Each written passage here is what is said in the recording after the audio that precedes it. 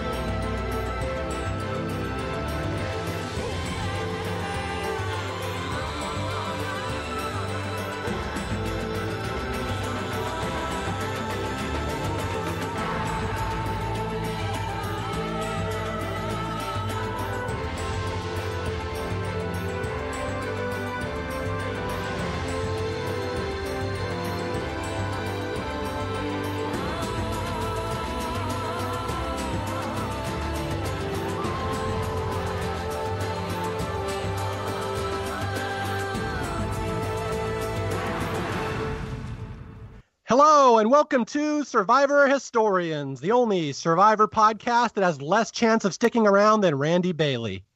As always, I'm Mario Lanza. I'm Jay Fischer. I'm a villain? I'm Mike Bloom. I can't wait to name my incoming child Houston Astros, baby. Do you guys know that feeling when you're about to bungee jump and you kind of get that knot in your stomach? That's kind of what I'm feeling right now. I'm Paul Asleson. And here we are on our unannounced surprise coverage of Survivor Heroes versus Villains, which is probably the most famous and popular Survivor season. And this is something we wanted to kind of drop on people without any fanfare, just because it was a nice little Thanksgiving present. But this is our gift to you, our beloved readers. Here we are, finally, season 20, Heroes versus Villains. I feel like we should, have a podcast that people talked about listening to the historians, so they could get the context if they were there, because you just talked about this unannounced surprise drop of Heroes versus Villains which part is the one, exact whereas, opposite. which someone who's literally finding our feed all in the future, they're just well, it's just the next one in chronological order. I don't understand what the big deal is. Oh, I thought you were going to say it's the exact opposite of the actual season of Heroes versus Villains, which did there not is drop that. very unexpectedly on the season. Well, okay, first, before we get into any of that, I just want to say congratulations, Jay. We have now made it 20 seasons on Historians together. Oh, my God. Yeah, as opposed to you other clowns who weren't here for half the time. But, Jay, we've made it. We're here. We did it. I mean, for better or for worse, listeners, I've been on every episode of Historians. Despite all our best efforts, by the way. Yeah, exactly. I mean, I may have fallen asleep in 1 or 2 of the episodes, but you know what? It's fine. We're good. It's fine. I'm gonna soldier through. I feel good. Mario, I feel like I could do 20 more seasons of Survivor podcasts, and I think mentally I'm there for it. All right, and so you shall, Jay. That's a verbal contract. I was going to say that's binding now. You have witnesses here. I mean, that's good. That's good. But, it'll only be good if, you can start passing me notes and stuff during camp and, things like that. All right. I'm so excited. Jay's raring to go. He's actually going to be in this podcast. So, okay, before we delve too far into this, are you guys excited about Heroes versus Villains? And I know that's a really long 10-minute answer for each person, but the first question is this one of your favorite seasons? Because it seems to be almost everybody's favorite season. On any fan list of Survivor seasons, Heroes versus Villains will always be number 1, or at least in the top 5. It's universally beloved. I'm curious to get your guys' thoughts on this before we delve into it. Well, I can start because I guess it might be a bit of a hot take. I will say I like this season. Might not be one of my favorites. Just because, I have this idea that the Survivor seasons that I'll almost always want to go back to are the ones that come off of this core concept of 16 to 20 strangers who don't know each other, stranded on an island, trying to build a society together and summarily vote one another off. And returning player seasons mucks that up a little bit. And while I will say this cast in particular, it's so much fun to watch some of these big characters and legends and players from previous seasons come back together and do battle it doesn't exactly provide that spark for me. And I will say the other thing that sort of muddied the water for me, especially when I was watching it at the time, was we were fed a lot of Russell Hantz over the course of the entire fall of 2009. And come spring 2010, it is Russell's season once more. And so by the end of it, I was just ready to sort of like get on with it so I could not think about Russell for at least a little while. Little do we know that would be pervading Survivor conversation for the largest portion of time. So I'll admit my view of this season is a little tampered by that. Now, going back and watching this first batch of episodes, I think the general consensus is that the pre-merge is the best part of the season, and it definitely holds up. There's some really, really incredible stuff in there. I'd say this season is probably in my top 10, maybe top 15, but I would say probably not my top 5. How about you, Mr. Asleson? Paul? Uh-oh. Paul told us before the podcast he's been drinking wine, and I think it might be his first alcohol ever, so he may have collapsed. That could be true. Poor guy. I'll go while we're reviving Paul. For some reason. Go for it. And I Let's really bring in like the medical fact team to take care of this. Hey, Paul, can you poop, mate? Paul, drink that wine, mate. Can you poop?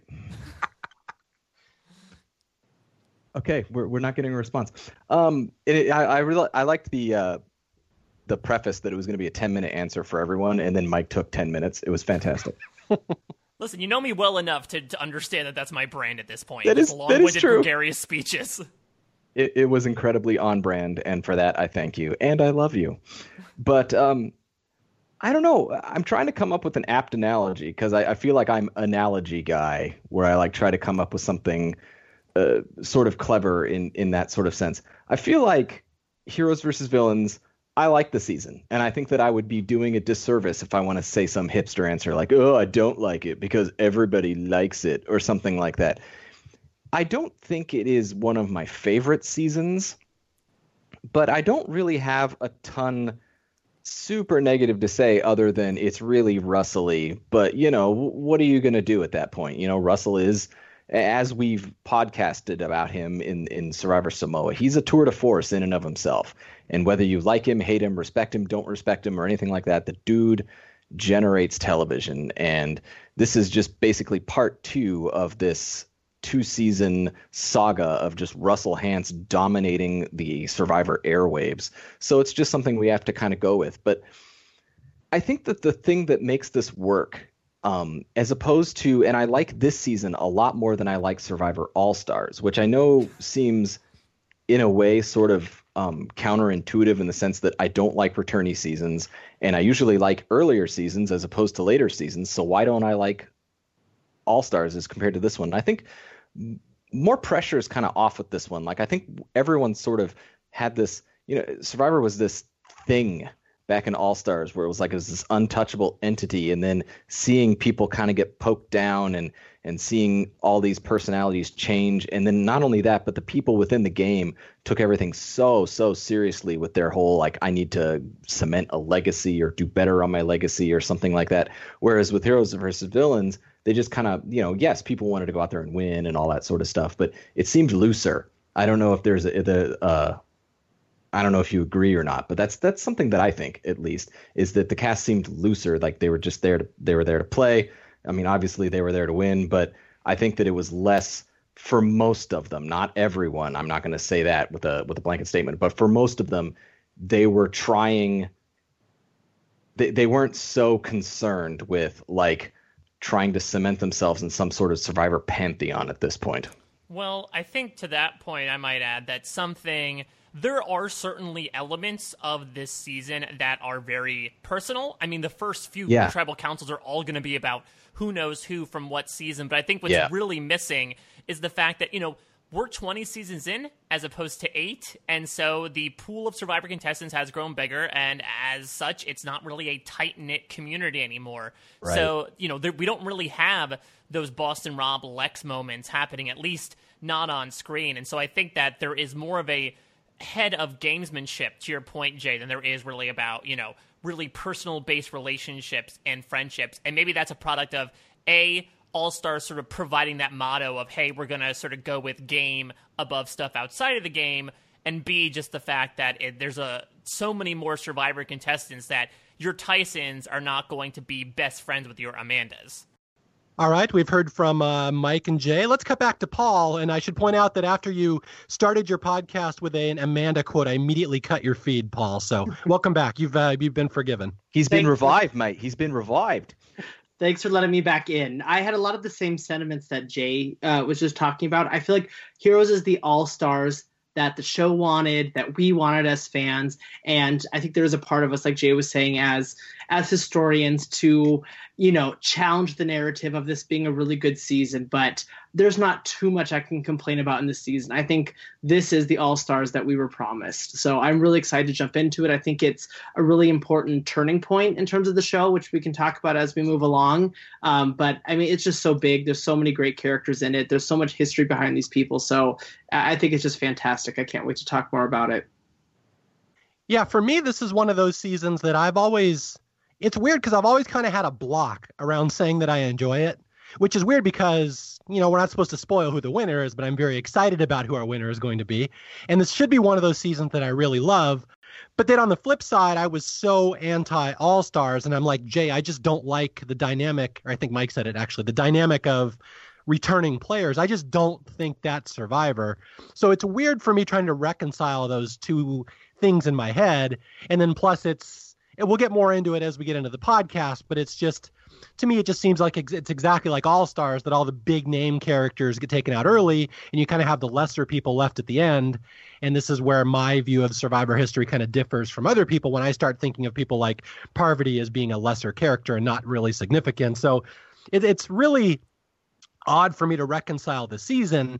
And like we talked about it when we got to Micronesia, that I was quite shocked when I learned that Micronesia was to be bantered around as like the greatest Survivor season of all time, because that's not how I remember it being seen at the time. It was kind of like the All-Stars they couldn't pull together.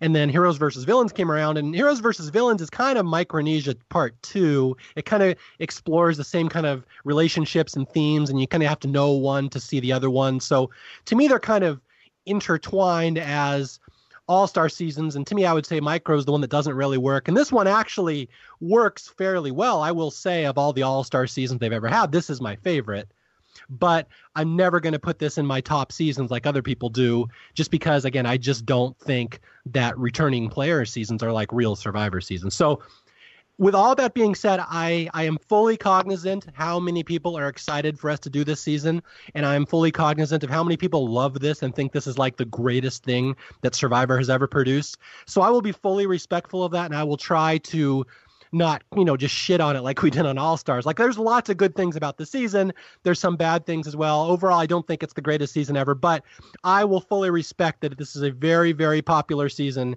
and I promise we're not just going to sit here and dump on it like we did with All-Stars.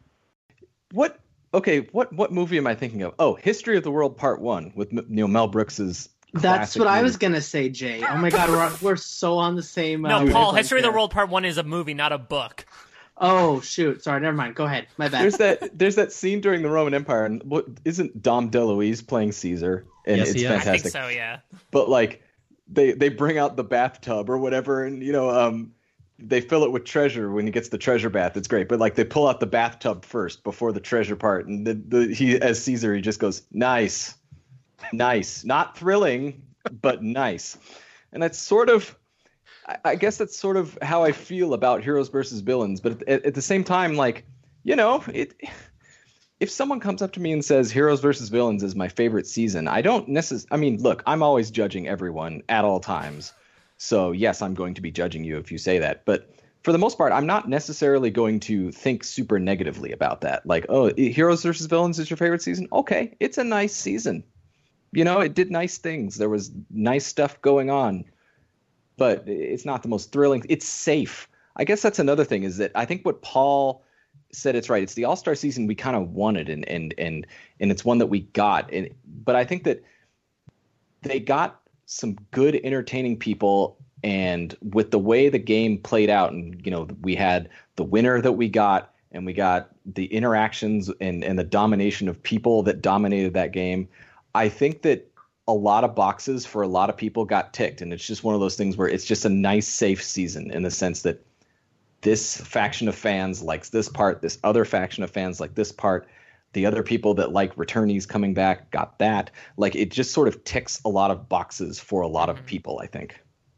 Yeah, and I have to say one thing here, that I was watching the episodes today with my wife, sitting on the couch watching, and my son came out. My son is 17. He doesn't really care about Survivor anymore. He's too cool for school at this point. But Heroes versus Villains was on, and he would sit there and he's kind of watching it today. And I was shocked because he won't watch TV with us. He doesn't care about any of these shows.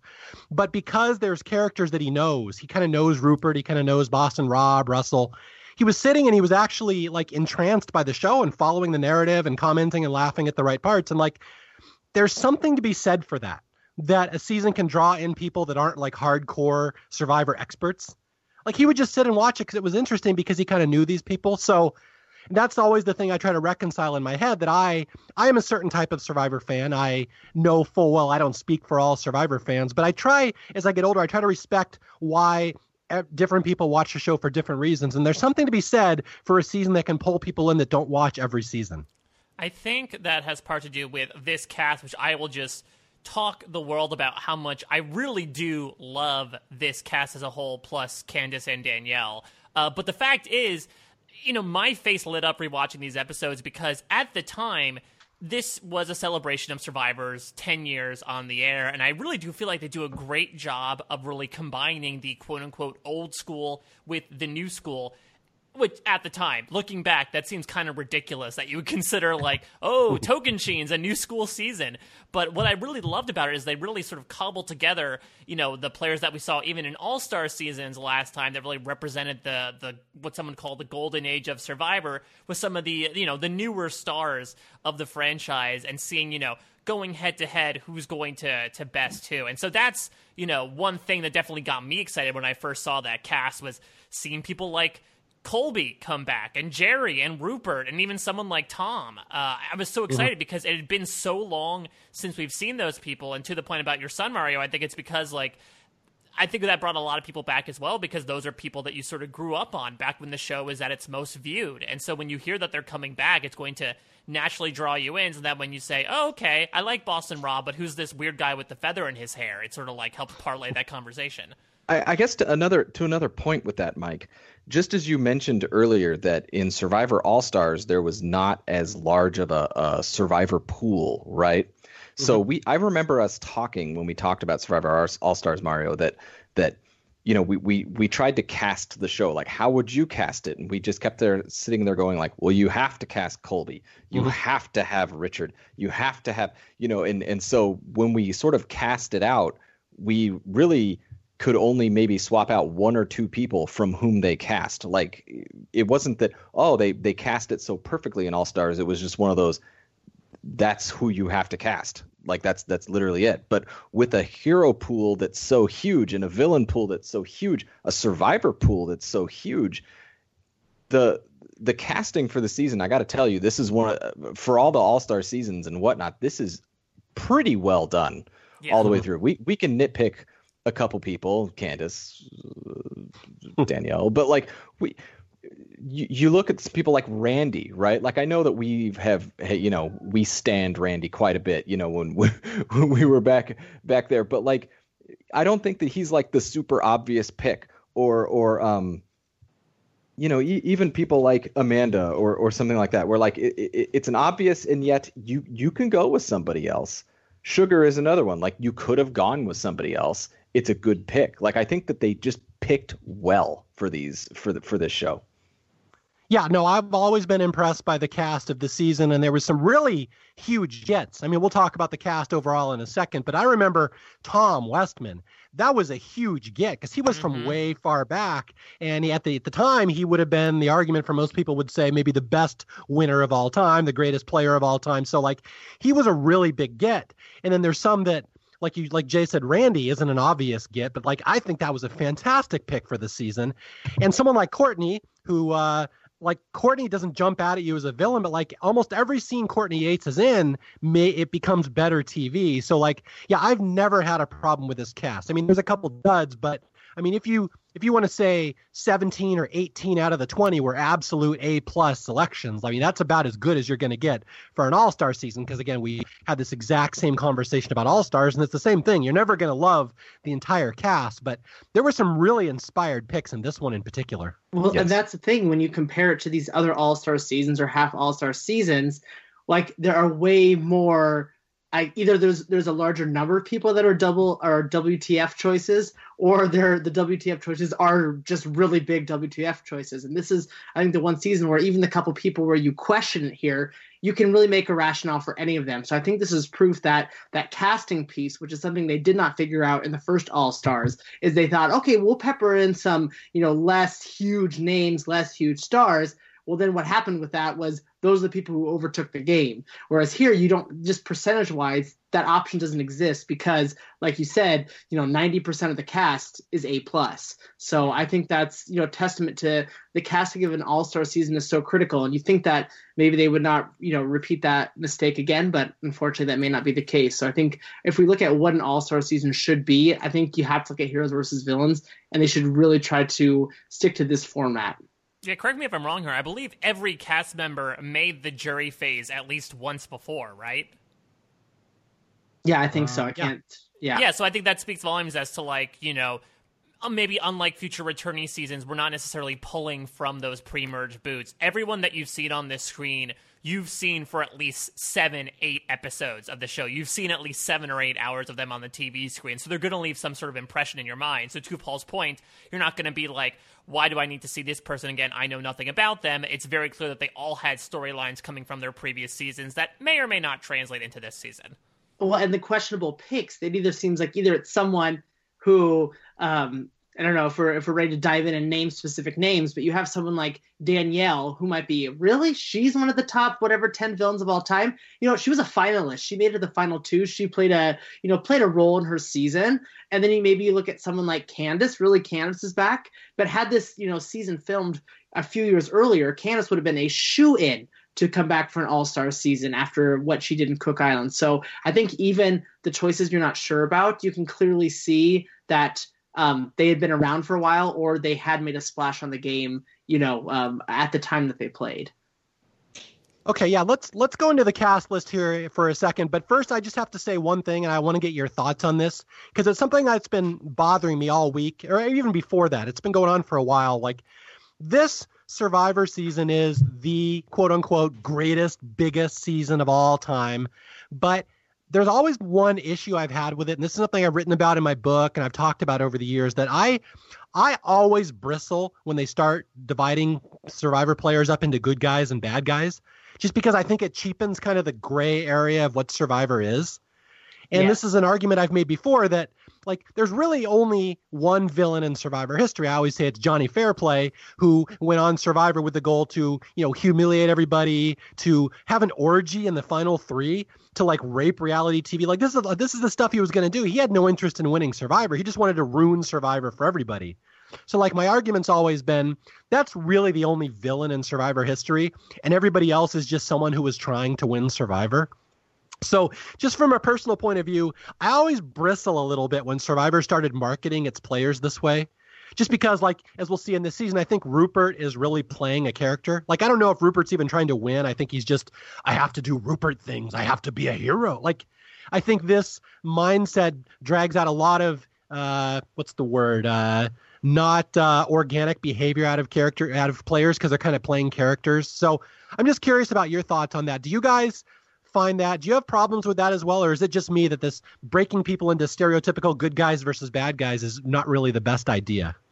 How dare you talk up someone playing up a personality when you have Coach, the most authentic person on the planet on this season? Truly ridiculous. But yeah, I mean, it's really tough. Like, you understand heroes versus villains reads really well. But this is a discussion that we've had in modern Survivor, where they're doing more and more theme seasons, where I think, to your point, Paul, Danielle and Candace would make sense as returnees. Do they make sense as heroes and villains, respectively? Maybe not. And that's when we start to get into some murky territory. We get into the first episode where Jeff asks, does anyone think they should be on the wrong tribe? And you have basically all the villains raising their hands. Like, I don't think anyone necessarily, there might have been a couple people that wanted to be called a villain, but I think that, when you're sort of settled with that label, there's an assumption that goes with that term. And I think it's also super interesting as we get into the cast about, like, why specifically and not to make it too much of a gender thing, but the 5 female villains, if you think about, like, what did they do that constituted them being villainous is so interesting compared to, like, what the male villains did to constitute that position, just because when you have things like, Russell burns people's socks in the fire versus Courtney is mouthy, it just, like, it doesn't necessarily compare when you're typifying things and stratifying everything. Well, I'd love to hear Jay's take on this after I go have a couple points that I want to make here. And the two things are this, that yes, Mario, I think it is problematic the way that Survivor approaches this, and it really does become a precedent for Survivor from years to go on after this. And whether you like it or not, I feel like this is like this way of dividing tribes based on characteristics that the show defines is something that we are going to see for years and years and years to come. And I think that whether you like it or not, that's what has helped Survivor keep continuing after this. But like we see every time they divide tribes up with some kind of theme like this, you run into these same problems we're talking about. I think inherently they try to lump too much together as what's a hero and what's a villain. When you have someone like Suri, who clearly would thrive better with the villains, who does more villainous things, but she's popular, so we have to put her on the heroes. And you have someone like Coach, who preaches integrity and loyalty and being a warrior. He is as hero of a player gets, but we have to put him on the villains because he was not popular. So they really try to juggle too many components here in the season. So I think this is proof that you're never, when you're dividing people up in these ways, there's always going to be so much gray area that leads to too many, problematic castings. Yeah, I mean, I think that I don't know. I think of so many things when I think of heroes versus villains, and the way I always think of this is, I don't know. It's my years and years and years of watching pro wrestling is sort of how this goes, in the sense that in the pro wrestling world, if you are a person that the audience is supposed to cheer, you're known as a face or a baby face. And if you're a person that the audience is supposed to boo, you're a heel. And so I guess that's the classic good guy versus bad guy. But, a heel in pro wrestling usually does things like they usually taunt the crowd, or, for quick heat, they'll, make fun of the local sports team and whatever arena they're doing. They do that kind of, chicken shit stuff to kind of get them, to get the crowd to boo them. Right. And then with the hero, you get, they usually are a sympathetic figure in some sort. But it's like, these are real people. And these are not characters in a professional wrestling environment. Like, these people are all real people, and they're complicated. And I know that Survivor boils them down, and we've talked about the people versus the character on TV. And I understand that, we've talked about all these things sort of there. But for the most part, I think why Mario says that Johnny Fairplay is the only villain in Survivor is because Johnny is a really complex individual, like a super complex individual. But he played Survivor like a pro wrestling heel. He literally just said, I am going to be heelish. I am going to do everything heelish to make you boo me. And it's like, Russell did things that he thought would win the game, and we sort of, look at those as like villainous things, but it's like a lot of people really like him, and I find it very difficult to label like a hero or a villain within Survivor, because it's so many people, like people that are popular have done dastardly things. People who are unpopular have done good things, and people who are good have done bad things. People are people. Their choices are so nebulous, and it's not like, I mean, obviously some people are trying to make a brand for themselves on TV, but very rarely are they trying to make like a face or a heel brand. They're just trying to make themselves as a Survivor personality more than anything else, and the personality is complex. Or cloudy, I guess, is how that would go. Yeah. For me, it really just it simplifies Survivor. It makes it more simplistic, and I don't think it's to I think it's to Survivor's detriment that we kind of did that, where we started making it so black and white right around here, good guys and bad guys. And really, you'll see the show in the reunion shows and stuff like that start being marketed towards a younger and younger audience. You'll start seeing that somewhere around here. I kind of forget where it happens, but I always kind of think it starts right here. If you can just boil someone down to good guy or bad guy, then it is a way to attract kind of a younger audience. So that's, again, I'm glad you guys kind of agree with me on that, because to me, I've always just bristled at that. Like, I don't feel like the early seasons of the show would have done that. Oh, he was a good guy. Oh, he was a bad guy. Like, it was understood that these are very complicated people playing a very complex game. And you can just go back to some of the people they picked for the heroes, like Tom Westman. Like, even to this day, you'll see people on the internet saying, I can't believe he bullied Ian. That is one of the most horrible things I've ever seen on TV.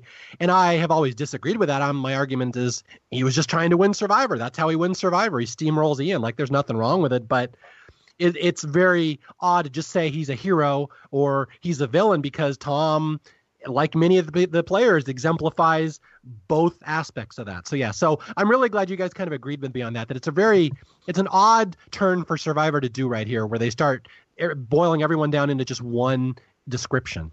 Could I ask one future thing? And I know that I blather on for a second, and I swear I'll shut up for a while after this. But no, do you think as well that, just as we talked, we've accused in seasons past of Jeff Probst and some of the executive team of Survivor or whatever to manipulate how we think and feel about a season with the previously ons and some of the leading questions and stuff like that. It's a very known psychology term. I mean, it's all part of like Zimbardo's prison experiment, and, stuff that's very, very well known within the psychology community, that if you start labeling people as such and you harp on it, people then start to behave or think in certain ways. And as you're talking about this season with you're a hero, what are hero things supposed to be? You guys are villains.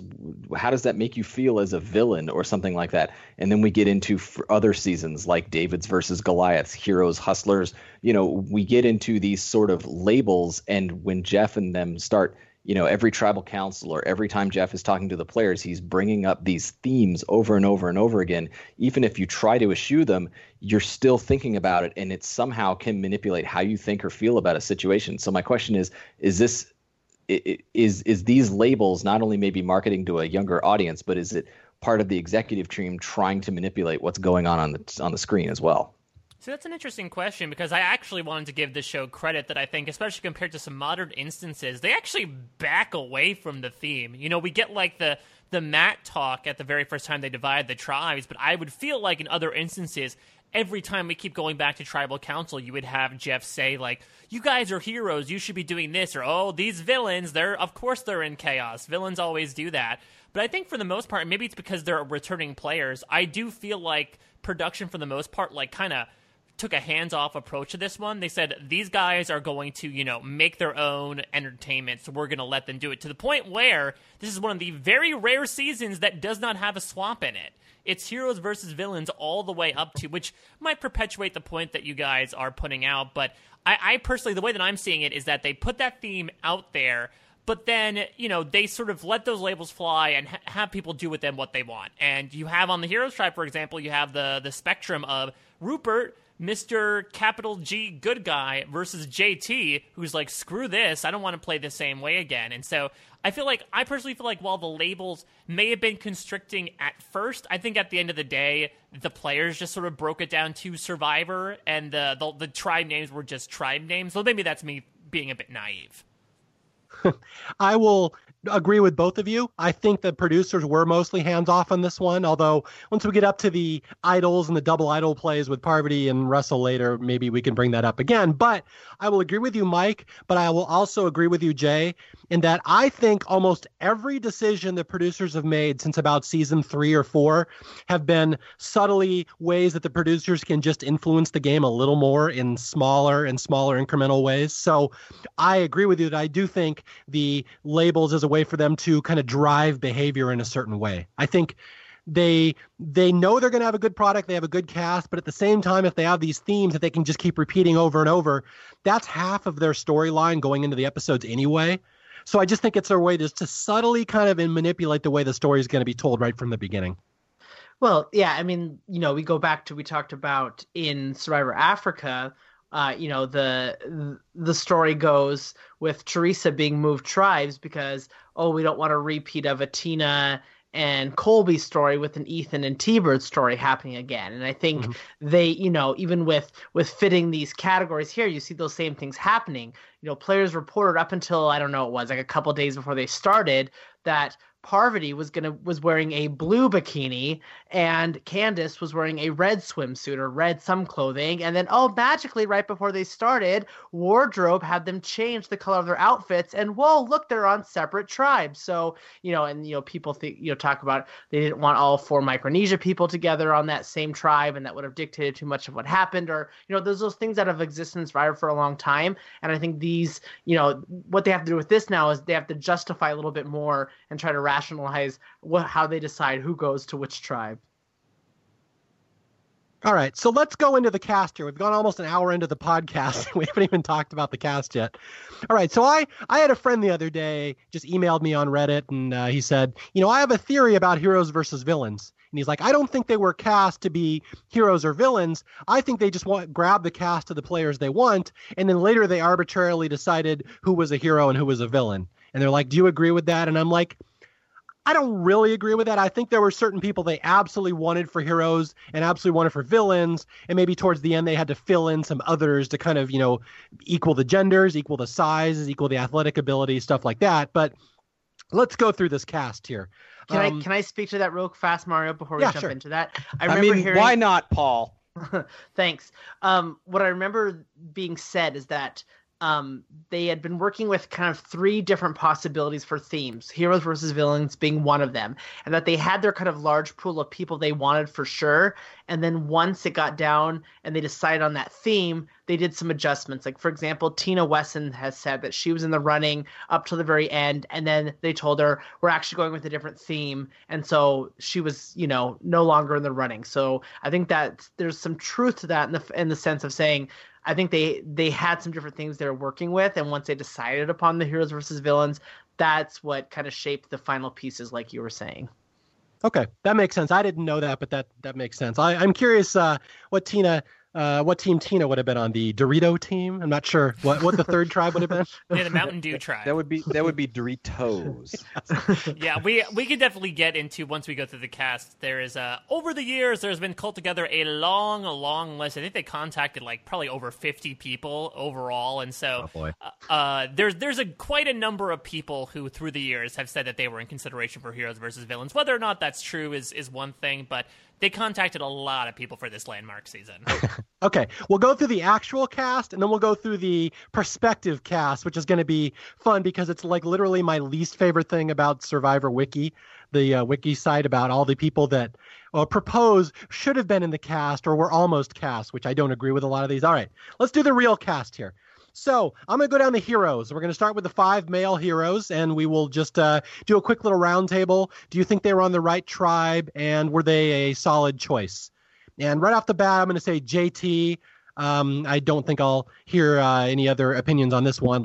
Fantastic choice, I think, for this one. It was literally 2 seasons right after Tocantins. He was just a unanimous winner, one of the greatest winners of all time. So, is there any dispute that he was a good pick here? No, I think especially given his good old boy nature. Yes, he had some morally questionable action, specifically when he steamrolled Steven at the very end. It definitely played things up. But I think to what you said about Tom before, Mario, I think JT, especially given recency bias, was by far one of the most popular winners the franchise had seen so far. So he was someone that people wanted to see back, and I think his behavior necessitated the position as well. Yep. Colby, obviously. I mean, Colby, you're going way back to the 2nd season. This is 18 seasons before Heroes versus Villains. There's a lot has been said about Colby over the years, how disappointing he is in Heroes versus Villains, how he maybe didn't really want to be there, how his heart wasn't in it, he didn't have the greatest showing. But from a casting perspective, I was overjoyed to see Colby again, just because he's such a rich character in Survivor history. I think it speaks to the fact that, if you remember in Survivor All-Stars, we mentioned that the most returnees on that season were from Survivor Australian Outback. And so even more than I think Richard Hatch and some of the people from the beginning. I feel like if you need, and we haven't gotten quite there yet, but I feel like if you're going to bring two people back that are going to represent the oldest of old schools, I think bringing back Colby and Jerry are like perfect. Yeah. So perfect, Colby, perfect casting. Yeah, I mean, one could make the argument, and Colby and Jerry are more significant to Survivor history than even Richard is. To be, right. You could make that argument. All right, our third male hero, James. And I will just give my personal opinion. I love James in China. That's one of those seasons that I've always just held near and dear to my heart. He's probably my favorite my character in that season. I love that he was brought back. I was so excited. I was not excited about how he performed in this season whatsoever. He's going to do a very bad heel turn. But going into the season, is there any dispute that he was like one of the big heroes at the time? I mean, this is where like the term hero is a bit questionable, just because like, did he do anything that was virtuous outside of like extolling a good work ethic? I suppose not. I think this is where, to Paul's point, this is where likability sort of blends in with this idea of being a hero, because James was extremely popular. I mean, dude won fan favorite 2 seasons in a row, back to back, before Russell did, even though he was sort of like kind of a non-entity on Micronesia at the end of the day. So I think, again, if you're looking at like popular people to bring back, I'll admit, I'm not a huge fan of bringing so many Micronesia people back only a couple years after it. That might have been a bit of an overkill, but I think from an overall perspective, James makes sense. Yeah, and to point out, to back up Paul's argument about the heroes being weird, like, yeah, what did James do, really? He got blindsided by his friends when he had idols, and then the next season he got medevaced. So it's like, a hero is someone you feel bad for, I guess, really. That's all I can say. You feel bad for James. I guess it's that, if you're going with pro wrestling, like for a face or a baby face, is that one of the classic elements of that is that you have sympathy for them, like for their plight, their cause, their fight, their, whatever their adversarial relationship is with the heel, you side with them. So I think people sided with James. Yeah. So who else? Should like Timbertina have been a hero then, by that logic? I mean, yes, but nobody cares, right? Like, yeah, she didn't win fan favorite twice. There's another pro wrestling term. It's called getting over, and what that means is, if you are over, that means that when you are announced, when your music hits and you come out to wrestle or whatever like that, the crowd goes wild. They care about you. People buy tickets to come see you, right? There are people that are on major, wrestling organizations, and their music hits, and it's crickets when they come out. Like, it's not necessarily that they're a bad guy or a good guy or whatever. It's just whatever they are, nobody cares. So, Timbertina is not over. James is over. Yeah, I direct you, Mike, back to the story at the China reunion where women would come up to him at grave sites and want to see his abs. That's true. If that doesn't speak hero, I don't know what does. Yeah, and to back up Jay's point, the intro in Micronesia when James comes out and everyone goes crazy. They're all cheering, all the fans, for James. And then there's other players that maybe don't get the amount of recognition. We won't mention her name, but it feels like bungee jumping all over again. Quick, cut Paul's feed. Any Amanda mention, cut the feed. No, he'll get more livid. Yes. All right. So our other heroes, we go to Tom Westman, the 4th male hero.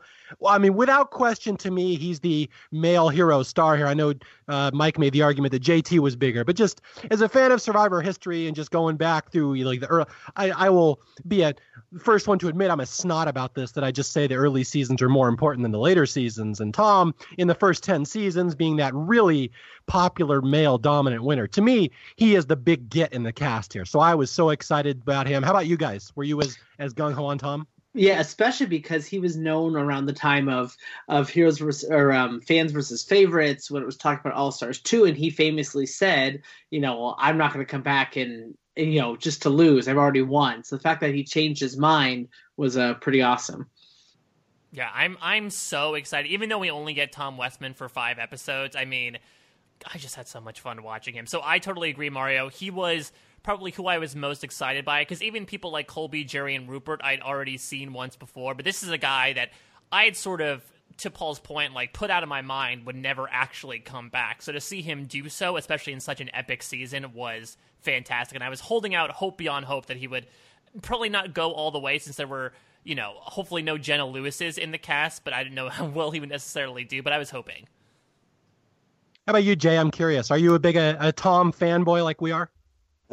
I don't know about fanboy or not, but I can remember. I remember when I saw the cast list for Heroes versus Villains for the first time, because I wasn't really in on, spoilering this or that or whatever. Like, I think I just saw the announcement and stuff like that, and seeing Tom's face in the cast, like it makes me it made me giddy, in the sense that there are people that you expect, right? Like, you expect to see like Rupert and stuff like that. You expect to see people like that in the cast, but like Tom is back. Tom's coming back. Okay, yes, yes.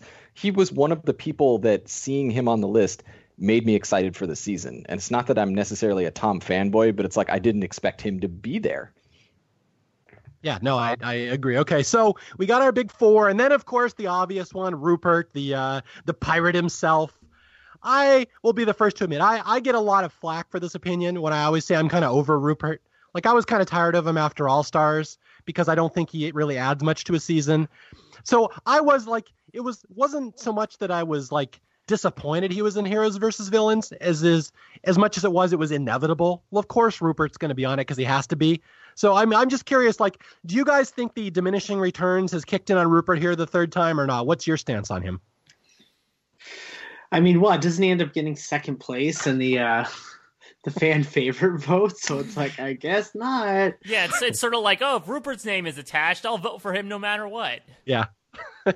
Okay. Paul's evading the question, Mr. Tipsy on Wine. What did you think of Rupert going into the season? I'm curious.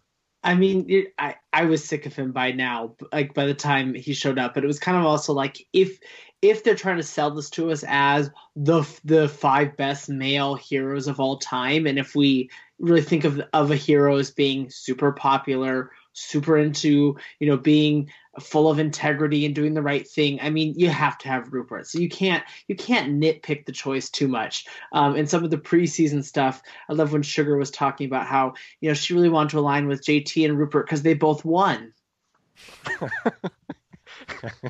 That is the weird thing, though, is that like last time we saw Rupert, he won $1 million, and there's this whole, we can talk about the Surviving Survivor special that aired in honor of the 10th anniversary of Survivor, but they had a whole segment dedicated to Rupert's kid, so it is interesting that he decided to come back, and I do understand the point that like, even though it was 6 years since we'd seen him last on TV, we got a lot of Rupert in the course of that one, TV year, but I mean, rewatching these episodes, I gotta say, I don't know how popular of an opinion this may be. I just love Rupert as just a character because of how much of a sad sack he is and how much gravity he brings to literally everything. I'm sure we'll get into it, but I don't know, there was something that I had missed since we last talked about All-Stars all those years ago, about just how much dramatic weight Rupert brings to everything, and while it may be grating, and while it's definitely understandable given that this theme is about morality, and Rupert was someone who already sort of prided his game on morality to begin with, I really love him as a Survivor character, so watching it back, I was happier than I was at the time. All right, so we got our 5 male heroes here, and I'm going to put people on the spot here. This is something I haven't really planned for, but are there any big names you feel were left out and maybe could have been here as a male hero? Although keep in mind for people listening to this podcast, like there were 10 seasons of Survivor up through Palau, and then the next 10 going to Heroes versus Villains. And it's clear that the producers were really trying to lean more on the second half of that, the 10 through 20. So when I'm thinking of these players that maybe were snubbed for Heroes versus Villains, just keep in mind they would have wanted more weight on that second half because that was more fresh in people's heads. So with that being said, are there any characters you can think of maybe that would have made a good argument for the male heroes tribe here? Well, I think you look to fans versus favorites one, and you see these. They couldn't invite the whole cast back. I mean, they can do almost all the All-Star cast, but I think you look at an Aussie or you look at a Yao Man, and you could easily insert those into these top 5, and I don't think anyone would have questioned it. Yeah, Yao Man's the one I think of. Yeah, Yao Man actually was invited but declined. And Ozzy, I guess I'll pipe in some of this intel I found out about like alternate casting. Ozzy was considered, but they figured they didn't want 5 Micronesia people on, make up a quarter of a season, so they turned him down. My big omission, and it's understandable given Tom was in the cast, but I feel like Terry Dietz, if Tom wasn't on that season, would have been a lock for sure. Yeah, that's a good one. The one guy that jumps out at me is, obviously he had health issues at the time, but I would have loved to see an Ethan in here, just because I think he's a really big name in Survivor history, and, he never gets the credit because Colby kind of overshadows him, but I'd argue Ethan winning was a bigger deal. But I know, understandably, he was sick, but I'm curious if they would have even considered him had he not been sick. What about, I know Rudy would probably be in his 80s by the time he went out there and probably make for an easy first boot from the tribes or early boot like he did in All-Stars, but maybe in a vacuum, I think he would be a great, considering, again, if we're equating popularity with heroism and plus his literal heroism outside of the game, I feel like he'd be a good lock, too. And I'm going to throw one other name out there, Yule from Cook Islands. I would have loved to see Yule in this.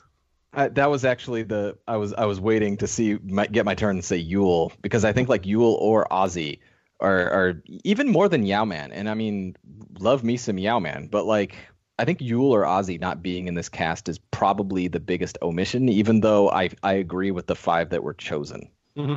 Also, who do you think they would have replaced? Yeah, see, that's the tough thing is that, like, I feel like especially the 5 hero guys all make sense. Though, maybe they would replace someone with the Owlman to sort of balance it out, because they even talk about this on the show. My God, this heroes cast, specifically the male heroes, are stacked beyond belief, considering you have 2 guys who still tie the record for most immunity challenge wins in a season. And then you have, 3 of the biggest workhorses in Survivor history. Like, if you're going one-on-one like a lot of these challenges do in the season, like, the villains are just completely outmatched when it comes to a male perspective. These guys are just beasts. Yeah. As we saw in the Gladiator Challenge, I think in episode 3. All right. So anything else to add on the male heroes before I move on to the female heroes? No, we're good. All right. Here we go. Now it's where it starts to get a little more interesting. And I will lead off with the queen of the Montana pageant scene, Amanda. And before Paul has a chance to start fapping here, I will say that Amanda, I will say specifically that when this cast was first announced, there was 2 things that just jumped out at me when I first saw it. It's like, oh my God, they got Tom. That's fantastic. And oh my God, why is Amanda playing for the 3rd time in 6 seasons? That absolutely drove me insane at the time. I will be the first to admit I really kind of liked Amanda the last time we watched Micro and we talked about it. I've made peace with her. I can understand why she was picked. At the time, I had a huge gripe with her in this cast, but I'm fine with it now. With that being said, Paul, please hit us with your thoughts on Amanda. Well, I think bringing back Amanda, it makes a lot of sense, especially when they've even reworked the logo this time to be return. What is it? Return. Redemption. Revenge, redemption. And so, like, another theme they try to really, weave in here is a redemption arc there. And you have someone who, at the time, they didn't, Russell Hantz, same boat, but, he gets there by the end of the season. She's the only player out there who's made it to the finals twice. She hasn't won. She's a recent contestant. Yes, it's overkill to have her and James there back together, but, I don't think it's that crazy of a pick. But definitely understand the frustration of fans being like, really, again? Which I think that's one of the biggest issues we have here with this All-Star season coming out in season 20, when we just saw her in 15 and 16. That's a very fast turnaround. Yeah, it was the exact same reaction from me, Mario, of like, not only did we see Amanda go back to back in 15 and 16, but the internet discussion at the time was also very Amanda heavy. So it's actually not that dissimilar, granted a bit more mild, but not that dissimilar from Russell going in 19 and 20. And when you find out he's on 22, you throw your hands up in frustration and say, like, why do we need to see this person again? And I've also gained a good amount of appreciation for Amanda. And I think she brings a bit of fun to this season as well. A bit of a difference from what we've seen her in previous seasons. But definitely at the time, I was like, do we really need to see her again? I think Amanda's choice or inclusion in this show is literally saved by Candace being there. Yeah, I think that's a great point. And that's all I have to say about it. Yeah, with the benefit of hindsight, I can see now that I look at the big picture of Survivor history, I can see why Amanda was here. I actually think she was a fairly good choice. Like, you could make a good argument for her, and it's really the same argument you make for James. You just kind of feel bad for her. Like, she played well the first time and lost because Todd is a better speaker. She played well the second time, and I think she should have won that vote. That one still kind of galls me that Parvati slipped past her, because I think Amanda was really the best player that season. So you could make the argument once you see the big picture that you kind of feel bad for Amanda. So it's almost, yeah, maybe she didn't do quote unquote heroic stuff, but she's in the same boat as James. Like, she definitely has some redemption. You just want to see something good happen to her this time. So I can't believe I'm actually saying that, but I actually do think you could make a justification why she was here now. All right, so now we'll move on to the next one. The a lot of fun things we'll have to say about her, but Stephanie LaGrossa. As much as we make fun of, yeah, go ahead, Jay. I was just gonna say, as much as we make fun of her for everything, and boy, we are not gonna be done. This is, I think, a no-brainer and a slam dunk. Yeah. Now, I will say she is the equivalent of Tom here. It's like, oh my God, they got Stephanie. Like, this was a big get at the time, which, again, you kind of have to ignore Guatemala, that she was like a big villain for a while. But let's just ignore that. Let's face it, Survivor ignores Guatemala. Yeah, I was going to say, that's a recurring, that's the most prevalent display, that they just completely have wiped Guatemala from their collective memories. Yeah, but I will say personally, if there was a second hero that I was excited to be about other than Tom, it was Stephanie. And this is one thing I really hope to harp on Historians, what a big deal Stephanie was to Survivor history. And she was a huge get. It was a big deal that they got her again. And, snot rockets that I get to do that impression. Very excited. But yeah, I was so excited. Were you guys all, I feel like I'm one of the few people who still really love Stephanie from Palau. Were you guys excited to see her here? Considering how Guatemala ended and where I was very much rooting against Stephanie at the time, I understood bringing her back, much like you guys sort of said about Rupert. Like, I understood bringing her back. I didn't necessarily feel a need to do it. And, I actually, in a weird manner of speaking, I'm sort of happy that she went out early, because it was the thing that I like about returning player seasons are when, returning players get different narratives from their previous seasons. And Stephanie really got that. This is the first time she really went out early. But again, it's like what you guys said about Rupert. If you're looking for one of the biggest heroines in Survivor history, you have to go with the person who they built a storyline out of, being the last person left on her tribe, and people even told her to her face, I applied for this show because of you. It's a no-brainer. I'm curious what you think, Paul. This is one with your background in Survivor history. Like, to me, Stephanie is so important in just the annals of Survivor history, the arc, how female heroes were developed, the female characters in the middle years there. It's funny in this season in particular, and I know this will be a hard mindset for people to wrap their heads around if you didn't watch the show from the beginning like I did. But like in this season, there's scenes where like James and Suri and Candace are all talking crap about Stephanie. And to me, it's almost like, how dare these insignificant players talk about someone so significant and bring her down? Like, it almost, I know it's hard for people to wrap their heads around that, but I consider Stephanie so much of a bigger name in Survivor history than Suri that some of these early scenes just gall me. They piss me off. So I'm curious, Paul, like, what did you think of Stephanie here? I mean, I think it's hard to go back and put yourself in that mindset because she is so insignificant in the season. But I mean, she was up there with getting Tom Westman again. People were talking about in Micronesia, wondering with this whole concept of the All-Stars 2, a lot of people out there said, oh, bring Stephanie back again. And, they're not ready to bring back a player for 3 times until this season. And that just kind of opens the floodgates on that for the rest of time. But, people were really pushing for her to be on the cast in Micronesia. So the fact that she came back for the season was a really big deal. I mean, she when those first during the first challenge in the episode, which we'll get to probably in 5 hours, when that challenge starts and it's her out there with Danielle, like I just think about there always being these references in those early teen seasons about how, Stephanie kind of led to players like Danielle and people wanting to play like this really strong, aggressive alpha young woman role. And Stephanie really kind of was this inspiration for all these players to come. So I agree with you, Mario, that it's kind of, the way she's treated in the season is not fair, considering the kind of the significance she had on Survivor. How about you, Jay? I'm curious. Do you have an analogy for this, perhaps? I don't have an analogy, but I'll also tell you what I was thinking when I saw Stephanie there. You know, it's when you get a Survivor cast of newbies, like, yeah, I guess maybe some of them, when you read their bio or look at their picture or something before the game starts, you can, you know, like a Tarzan or something like that, where you could basically say this person's not going to win this game. Mm-hmm. And you know, if you've got like a cast of 18 to 20 people, you can usually write off about 5-6 people like off the bat. Like, there's just no way in hell this person's going to win the game.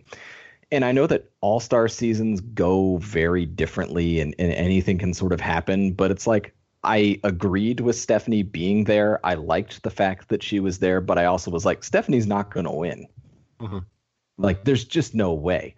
And so I think that kind of knowing that and just sort of writing her off in that sense, like, I could just enjoy the time that she was there. Mm-hmm. All right, that's fair. All right, so let's go on to a third female hero. And I will say, this is my personal favorite inspired female casting choice this season among the heroes, Sugar. Admittedly, she didn't have a very successful story in Heroes versus Villains, but like when they cast the season, and I'm like, oh my God, they got Sugar again. Like, I couldn't even fathom what Sugar's storyline was going to be like the second time, because like the first season was really just her doing whatever she could to get airtime. And like, so again, she got about as far as she should have in Heroes versus Villains, but I will forever defend the pick that she was a huge character and it was a big get to get her here. Well, you know, Jeff explains it so well, the cast assessment. He says, by definition, Sugar is a heroine because she wants goodness to prevail. I mean, is he wrong? No, but the way he says he just looks drugged up and just like stumbling over his words to try to describe what he wanted to say. Sugar did whatever the hell she wanted and she totally like owned a season, but I can't really say that, so that's just what that's how I'm gonna sum it up now. Sugar single-handedly dictated that the popular person would win the season, so I guess she's a hero then. Yeah, I think that's a good argument. I like that why she was picked for that. I mean, that's the thing, is that I think that Sugar is a great pick, and I'm glad she was picked. But this goes down to Sugar, the hero. I mean, this is like, her and Rupert are probably the two biggest discrepancies between like the way they were portrayed in a positive light to the way they were very much perceived by others on their season, right? Oh, absolutely. Yeah, Sugar, I don't think she was ever even trying to win Survivor at any point. She was just irritating everybody. Yeah, but again, do you think she was a solid pick for this season? I mean, she was by far one of the biggest characters. We talked on the Gabon podcast about how I think that she really helped usher in this sort of era of editing style where one player would sort of become the focus of the narrative in basically each and every episode, for better or for worse. So, I mean, she was one of the biggest players of the past few seasons. I feel like if you're looking at recent seasons specifically to pull from, I feel like she's a fantastic get. Though, to your point, I think she stayed her welcome. I don't know exactly what a Sugar in episode 2 of Heroes vs. Villains would have looked like.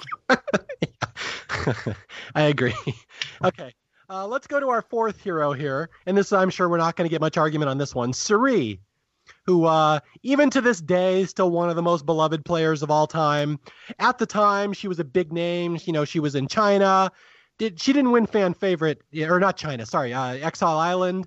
And, she won fan favorite during Exile Island, I believe. That's when they were giving away the car instead of the money, but she did not get it during Micronesia. Okay, but then Micronesia is the season she really kind of came into her own and became this legendary player. So, yeah, I don't think there would have been any argument at the time that Cirie was a good pick here.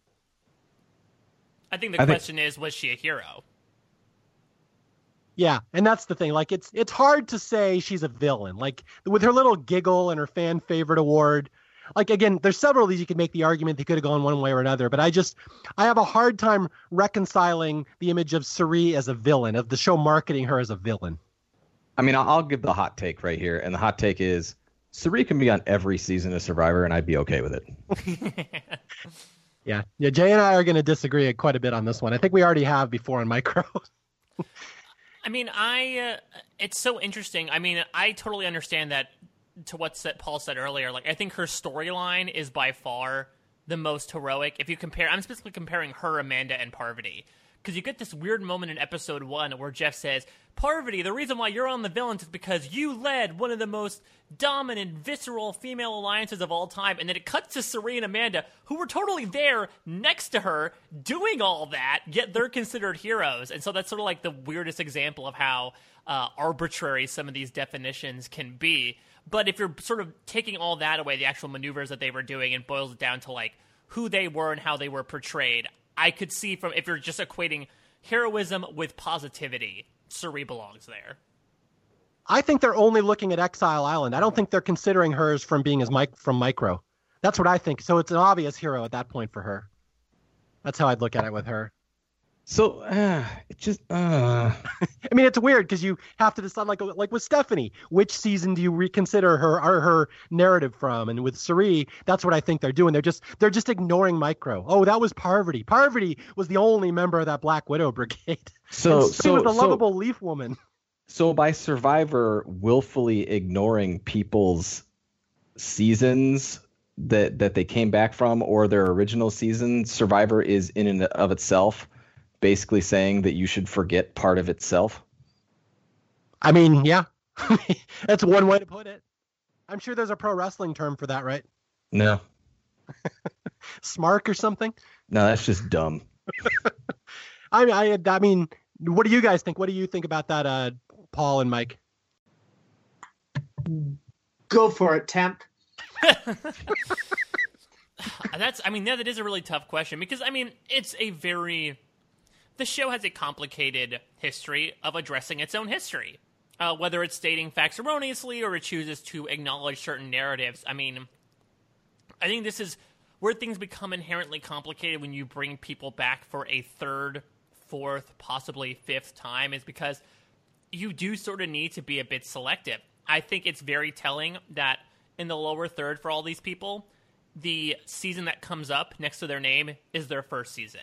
It's never Colby, Australia, All-Stars. It's Colby, Australia. So I wonder if that's maybe just, whether it's simplicity or whether it's intentional, it's sort of putting this idea in our minds of like, just think back to, the first time we saw these people. And if they did well on their second time, you can incorporate it there as well. But otherwise, we're going to go off the narrative that they're essentially returning for their second time, going off of what we saw from them in their first season. Yeah. To steal a quote from Rob Sesternino in Amazon, guys, remember the good times. One of my favorite quotes. All right, so we've got 4 female heroes. We're going to go to the 5th one, and there's a word that I hate using, which is problematic, but we will mention that word here, problematic. Here's our 5th female hero, Candace. And I'm sure we all have lots to say about Candace here, and I will turn the floor over to you guys. Candace, throw her name out there. Here's the deal. Candace was supposed to be on. They wanted her for fans versus favorites. Yeah. Parvati was the replacement for Candace. Mm-hmm. Had this filmed, had she been on season 16, no one would have questioned it.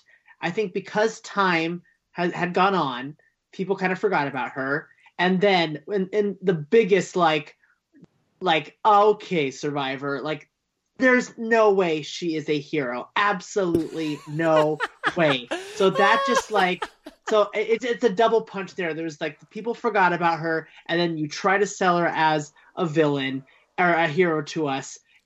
That's the problem here. Honestly, I think if she was on the villains tribe, we would not. There would not be that much of a of questioning the decision to include her in this cast. Paul, I don't know what you're talking about. Calling someone rat cancer is about the most heroic thing you can do to a person. Yeah, it's funny when the cast first came out. Candace is someone I didn't really have a reaction to. I remember Amanda just galled me. Oh, why is she there? Candace, I'm okay, well, I guess we wanted someone from Cook Islands. I didn't really have a reaction to her one way or another, which I guess is probably worse in a way. Even to this day, I still don't really have a reaction to Candace other than I just remember the Brad Culpepper stuff as we'll get way down the road somewhere. But yeah, so I didn't really have a reaction to her one way or another, but a lot of that was because I just couldn't think of someone who I thought should have been there over her. Maybe that was kind of the argument. I'm not sure. Mike, did you have much of a visceral reaction here to Candace being in the cast? Visceral, yes, but again, it was because I didn't really like her in Cook Islands. So I thought, okay, why is she flipped on her entire tribe. She left the Aitus behind. What necessarily makes her a hero? I think once you find out after the fact that, she essentially became like a hero by default because, and you could say it's also questionable to have Parvati on that hero's tribe in the first place, unless you want to consider like the Black Widow Brigade a hero-based alliance to begin with. But to have her on there I can't remember, Paul, what Jeff said. I know he had a weird reasoning for Danielle being a villain. Do you remember if he had a weird reasoning for Candace being a hero as well? Oh, I can hear it play in my head. He said, some people might think that Candace is a villain for mutinying. No, Candace, she said, I'm stepping off this mat. Those people are my tribe. They are mine. I belong with them. To some people, they may say that's a villain. We didn't see it that way. So basically, we can do whatever the hell we want as producer. Well, they said that with Sugar. You can do whatever the hell you want. That makes you a hero. Well, okay, I'm going to bring up the elephant in the room here with Candace. Do you think I will go back to our Cook Islands podcast where we got some intel from Renee Seiler or whoever on the inside and basically Thanks for the shout out, Mario. Yeah. So there was this, big controversy that the producers basically decreed the White Alliance could not win. It was bad. They did everything they can to shut down this tribe and make sure it didn't happen. So it would be mixed up a little. Do you think there was some kind of back alley deal with Candace and Parvati to say, we'll bring you back for future seasons because we screwed you guys in Cook Islands? I don't know anything about this. No one's ever said anything. It's just something that maybe comes to my mind. Do you think it was kind of similar to Lex and Tom back in All Stars, where the producers kind of owed them All-Star appearances because they screwed them in their season? Maybe this is, again, me being a bit simplistic and naive. I don't think so, just because it is comparable to the Lex and Tom situation where, I think in all these you can make the argument that they're big enough characters in their own right to bring back for a returning season no matter what. Now, does that, necessarily ascribe the term of favorite to Parvati or hero to Candace? I don't think so, but maybe that's more of an issue of what we talked about before with the theming itself than it is the actual casting choices. Yeah, I'm curious what the other guys, Jay and Paul, think about that. That's just something that kind of crossed my mind this week. Do you think there was some kind of behind the doors deal we'll bring you guys back because we screwed you over? Everything's possible. It doesn't strike, if you think about them casting Candace as a villain, I do not think there's even a stretch at all. So that does not lead me to jump to the idea that, Candace was guaranteed a spot back. There was something about her they inherently liked. We see her come back how many seasons later, not as their first choice, but I think there really was something about Candace they enjoyed having on the show, and they knew that she made people mad, which is why I think, she was really on their list for a villain. As a hero, yes. Yeah, some people might say pissing people off, making people hate you is a villain, but she is standing up for what she believes in. We saw it as a hero. She's advocating for goodness. She's manifesting goodness no matter who gets mad at her. By definition, she is a heroine. She wants what's good for her. For goodness. She wants that goodness. She's putting that goodness first. So by definition, she's a hero. At some point in her life, she has said the word good. Even if it was good, I hope Jonathan's dead. Okay, so I guess my whole thing is I think that Paul's right. I think that Candace is one of those where I feel like in the casting room of Survivor they look at somebody like Candace, whereas Candace she's a doctor, she's super athletic, she cuts a decent interview when she needs to and all these sorts of things. She ticks all these boxes and they're just bring her back. Why? We have no reason to. Just bring her back, Johnson. Johnson, that's his name? I don't know. Whatever. Is that an analogy? It really isn't. It's just whenever I think of a boardroom and someone makes a dumb thing, I always think it's Johnson. All right. Okay, so with our 5 female heroes being named, I'll bring up the same question I talked about the males. Are there any female heroines that you think were snubbed that you thought maybe should have been here over perhaps a Candace? And again, Yes. keep in mind, season 10 through 20 would be the preference. They want to do the more later seasons. And then also keep in mind that Survivor has historically had a hard time producing female heroes. That what they tend to do is they produce the sweethearts, the young girl that you feel bad for, you like, or she's like Colleen Haskell, Elizabeth Filarski. So with that being said, okay, Jay, you said, who do you think got snubbed here? Well, I can name two off the top of my head. PG. Okay. Taj. Taj is a good one. Yeah, the Taj is the interesting one. I mean, obviously, I don't want to make it come down to, optics, but I don't know if they would feel like, okay, we want to, having Taj and Saray on the same tribe just because they're kind of comparable. Not to mention, who knows if Taj's, body, I know her body was like pretty ravaged after Tocantins, but I think that they both have that big underdog story, which I think makes way for heroism. I'm going to go super old school, going against your rule here, Mario, and suggest two.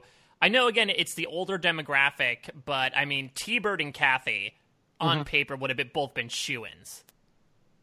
Yeah, see, I'm having the hardest time with this because I can't think of someone that jumps out at me because really there haven't been that many quote-unquote female heroes. Like, if you're expanding the definition to include Sugar, that's one thing. But, like, Stephanie was really one of, like, the last ones who was, like, the big fan favorite female hero. You had Kathy and, like, before that, Colleen and stuff. So, like, I'm having the hardest time thinking of someone who might have got snubbed here. Like, the names you came up with are good. Taj is a good one.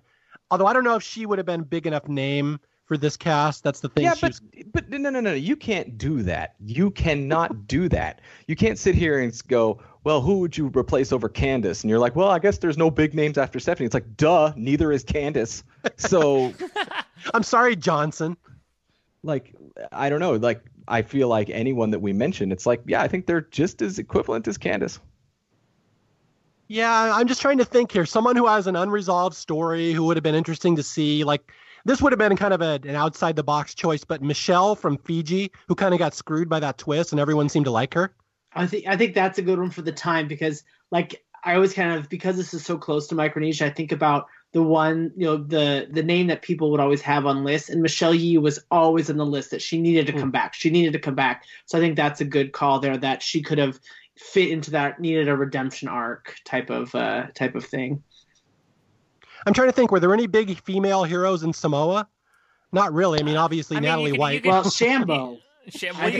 She's a fan favorite. I mean, I feel like with a different style of editing, you could say Laura Moret could have been one. Yeah, but remember she hated Shambo, and Shambo was the favorite. It's that would have been a hard sell at the time. That's true, but I feel like if you're talking about like who comes from the Stephanie mold of like, alpha female who kicks ass, I feel like Laura Moret, and again, there's a reason why she got brought back for Blood versus Water so many years later, is that she is a good piece of casting, but maybe not right after Samoa, especially given the ending and how contentious it was. I mean, I may not be remembering this 100% right, but I do believe Shambo was someone who was talked to and did not want to come back at all.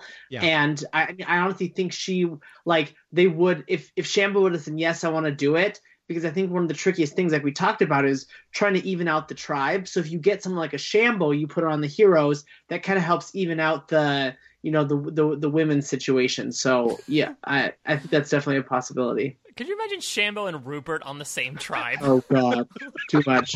I want to see James yell at Shambo. That would be fun. Candace is one of those picks, like anything, where like I don't really want to like badmouth Candace because Candace is an amazing Survivor contestant. She's just an amazing Survivor contestant. It's just the problem is that when you say, could you bring someone comparable? The answer is probably you could find somebody. Mm-hmm. Is she like your sister or something? No. Okay, just checking. All right. So we have our 10 heroes. Anything left to say about the heroes before we move on to the villains and finish up this 3.5-hour podcast on just pregame stuff? Look, if we had to do it for any season, it would be this one, considering there was so much acclaim going into this. I mean, part of it might have been because one previous contestant spoiled the season and who was on it, but there was a lot of hype going into this cast, so it's understandable. Yeah. And again, I will tell people right now, this is going to be a 4-part podcast. We did the same thing with Micro. These are the two. We spend a lot more time on these really significant seasons. So you guys ready to plunge forward? Jay, you're not falling asleep. You're okay? You're still got it ready? I'm hanging in there, Mario. I'm hanging in okay. We're about halfway through this episode. I think I can go. If we start episode 1 soon. Okay, drink a lot of water, Jay. Here we go. Okay. All right, so the villains. We go to the villains. The male villains. We'll start with them first. Oh, God, we haven't done the villains. No, we haven't. All right, so the first one is a very subtle character whom a lot of people might not have remembered, and this is Coach. Anybody out there have any thoughts on Coach Benjamin I yield Wade? my time. Who? Cede the floor to the chairman. I yield my time to stand coach Mario Lanza. Well, I mean, obviously, I loved Coach in this season, and it's funny that there's to this day some controversy over whether Coach should have been a hero or a villain. Like, because at the time, I don't think there was any controversy. I still hear people say that. Like, even Mike brought it up. Like, Coach is all about nobility and doing the right thing, and that he was a villain. But like, Coach was one of the most hated players in Survivor history. Like, especially at this time, that's only a year after Tocantins. Like, there has not been a Coach-assance, a renaissance yet, where anybody started to love him. Like, I have not written anything about him. There's nobody is talking about what a good player he was. At this point, he was still very much this bastard that took over Tocantins and made it all about himself, and everyone just hated him. So I think Coach was such a fun, inspired choice, even though, like Mike said, on paper, he doesn't really meet the criteria for villain, but obviously, I'm a little biased. I was very overjoyed to see Coach here, and in my opinion, this is the greatest Coach of this season. That's a lofty call, considering that I guess we get a much more concentrated Coach, and that he's in like half the number of episodes. I mean, he only gets as far as drag with his votes. But I think that, I mean, I understood Coach coming back because he was one of the bigger characters, and to Mario's point, he was one of the least liked characters in recent memory. So it makes sense. I had grown a little tired of Coach at that point. I was not his biggest fan during Tocantins, so I was like, again, it was like the Amanda thing of like, do we need to really see him again, especially this, soon? But since the Coach-a-thon, since Mario has wrote volumes about his greatness as a character, I will say I was excited to see him come back, just because one of the things I love about this cast is you just have these vivid, like, fanfic-based imaginations of, like, how does Stephanie interact with Rupert? How does Coach interact with Sandra? Like, we actually got to see that happen in this season, and it's fantastic.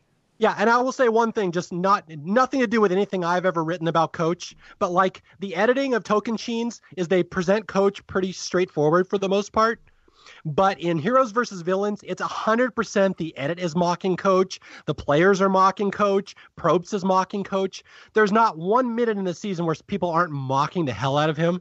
And I think as much as it became very painful for Coach to go through, as you guys might have heard our interview with him where he really, his life kind of fell apart because of Survivor, because nobody took him seriously. But I think this is the season that really was the straw that broke the camel's back, and that it kind of showed him what people think of him in real life and what they think of him in Survivor, and it really changed his life. So this is the season, I think, where the Coach-a-thons really kind of started, because people started laughing at him. You kind of learned he's kind of a comic character not to take seriously. So I will say that this season, I think, did a lot for his image, so I was happy for that.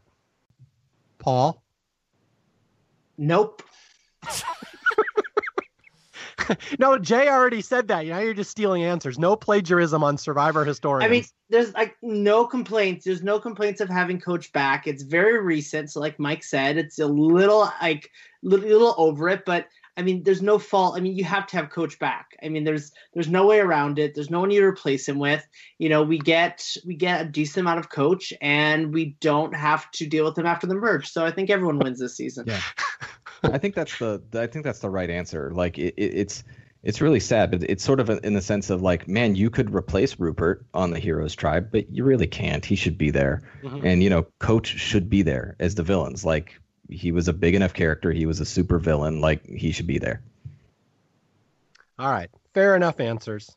Now we will go to our second male villain, and this is the aforementioned, very inspired pick, Randy Bailey.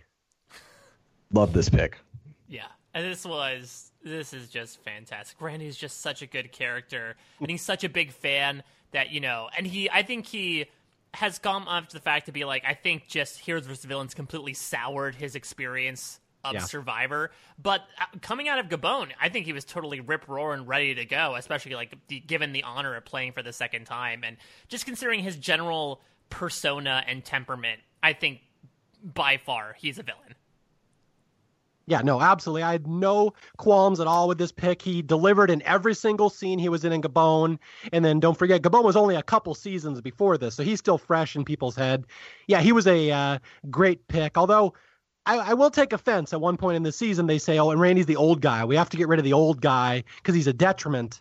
And I seem to remember Randy still holds the streak for the most consecutive challenge wins. So it's it's weird at one point in the season they say, let's get rid of Randy because he'll hurt us in the challenges, yet they keep Courtney Yates, which is... Anyway, I just wanted to point that out, that Randy brings a lot to the table, and even though he doesn't do well in the season, I thought he was a fantastic pick. Paul, anything to add on that? I think Randy is really fun, and we'll talk about the female villains here in probably about 35 minutes at the rate we're going. But I think the fact that we don't have Corinne, it's okay, well then we need to have if we have Sugar on one side, we need the other side here. So I think he's a fun pick to throw in there with the villains. That's an interesting point, Paul. Do you think that there were some castings in mind considering people on the other tribes? One example I can think of is Caramoan. One of the reasons why Francesca ended up being cast and her ultimate fate was because they had Philip on, and they thought she would sort of be a nice foil to sort of drudge up that old relationship. I mean, do you think part of the reasons why one of Sugar or Randy might have been cast is because the other one was sort of guaranteed to be on the other tribe? That's good. I never thought about that. Yeah, and I don't know if it was that much intentional, but also just because it was so recent, that kind of feud of Sugar and then Corinne and Randy was just so alive that it just felt like it was something that was happening going into the season as well. So I think it just was kind of the zeitgeist, if you will. All right, so let's move on to the next villain here. And this guy's name is Russell Hantz. Any thoughts on this guy? I mean, it's a no-brainer. Yeah. I mean, we talked about this on Samoa, that all throughout Samoa, we think, at least I do, I don't want to speak for you guys, but it was basically edited as a commercial for Heroes versus Villains. They wanted to showcase Russell so much because they knew he was going to do well in Heroes versus Villains. So yeah, I mean, he was the greatest thing since sliced bread, the biggest name in Survivor at that time. It was such a no-brainer he was going to be here. So yeah, I mean, there was a 0% chance. They may have done this season just so they could have Russell, to be honest. Yeah, I mean, the stuff that he did, to the point of where, when you're people are making comparisons back to Richard Hatch for this guy, he needs to be on. I will say, I don't know how many episodes we'll get into this. I, for some reason, had thought that Russell was pretty insignificant to the first few episodes of Survivor Heroes versus Villains. Boy, was I wrong, especially to the point that I think Jay made before about sometimes the editorializing that goes in on the previously on. Man, they are going to keep on that Russell-centric note moving forward, especially with the previously on and next time on. Yeah, for the record, Mike Bloom thought that there was a moment when there wasn't enough Russell in seasons 19 and 20. I know. Strike me down, please. You fool. Yeah. Paul, anything new to add on Russell? I'm sure we'll have plenty to say on him through the season here. Well, now I'm there's not enough Russell. We need to fill the time and talk about Russell. No, we will talk about plenty of Russell and the whole backstory of him and how his entry to the game impacted people's opinions of him. So let's just keep moving forward and knowing that we will be talking about a Russell for a very long time. All right. Moving on, next we have Tyson. And I will flat out say I loved this pick at the time. And it's one of those things, since Tyson has played since then. Tyson played it again later, a couple seasons after this. And people remember that one. That I think people might forget that Tyson was kind of an inspired, maybe borderline choice here. Because he wasn't as big a villain as Coach. But it is odd that they take Coach and his assistant coach and put him on the same tribe here. But I was super happy to see Tyson back just because I think Tyson always delivers in scenes. Yeah, I think the point that you made is the prevailing one. That I think, obviously, the ones that stick out in terms of the what choices for casting are Candace and Danielle from Heroes versus Heroes and a Villain's perspective. But I'd say Tyson might be the third from the bottom in terms of questionable. Just because, and again, it's not that he doesn't, earn his spot as a returning player. He finished in 8th place. He showed himself to be a physical threat. He definitely had quips for the world. But when you bring back his closest ally and put him on the same tribe, it just, Coach absolutely outshines Tyson. Say what you want to about Tyson, but Coach outshines Tyson and Token Sheen. So when you bring them both back, it's not too dissimilar for bringing back Jerry and Amber together for Survivor All-Stars, where you're like, oh, you're bringing back two people who were in a close alliance together where one's a bigger character than the other. That's interesting. And, I will say that, I think Tyson perfectly states his welcome here as well. He's going to have some quips, and then he's going to have his big move that promptly, takes himself out of the game. But I will say at the time, he was someone that people were saying, that's a little bit of an odd choice, which is crazy considering, how much of a big player he became and how much of a big voice of the community he is now. Yeah, the thing I always liked about Tyson is that he feeds right into the narrative here of villains just doing villainous things because he just talks crap about people. So, yeah, I think he was a good choice in that regard. But again, he is one that, like you said, I think you said he gets a lot of moments. He's one that I kind of forget is even in this season because he doesn't really have a lot of scenes. Although one thing I do want to bring up, I don't know if Paul or Jay was going to bring this up, is that I think... I was gonna. Yeah, you were going to. Yeah, there's a pro wrestling term about Tyson. No, but Tyson, I think, serves a very functional purpose in this season. And this is something I think people might not think about is that, like you said, the Heroes tribe was stacked. They had these male athletes who were just all Greek gods and challenge beasts. You needed a couple villains to match up to them because they were going to have physical challenges. And Tyson is one of the rare male villains who's like a really, really big, strong, good athlete. And so I think he serves a functional point that he kind of counterbalances someone like James or Tom Westman, that they kind of needed someone like that on the tribe. Oh, I wasn't going to say that, but, you're right. I wasn't going to say it either, but I have thought about that a lot in my past, so I kind of was going to say it. You thought about it at one point in time. That was very heroic of you to think about that, Paul. Thanks. So by definition, I'm a hero. So we're breaking the podcast up to the heroes and villains now? Sure. All right, let's not do that then. All right. Wow, Jay, Paul, that hesitancy really makes you a hero, that you actually took the time to say, this is my role, and I'm going to step into that role. He stepped off the mat and chose. All right, Jay, what were you going to say about Tyson? Oh, I was just going to bring up the fact that there's a reason why we didn't see a lot of Tyson. Is this like a riddle? No, it isn't a riddle, but it's just Tyson sort of employed a strategy where he didn't really want to give confessionals. Oh, good.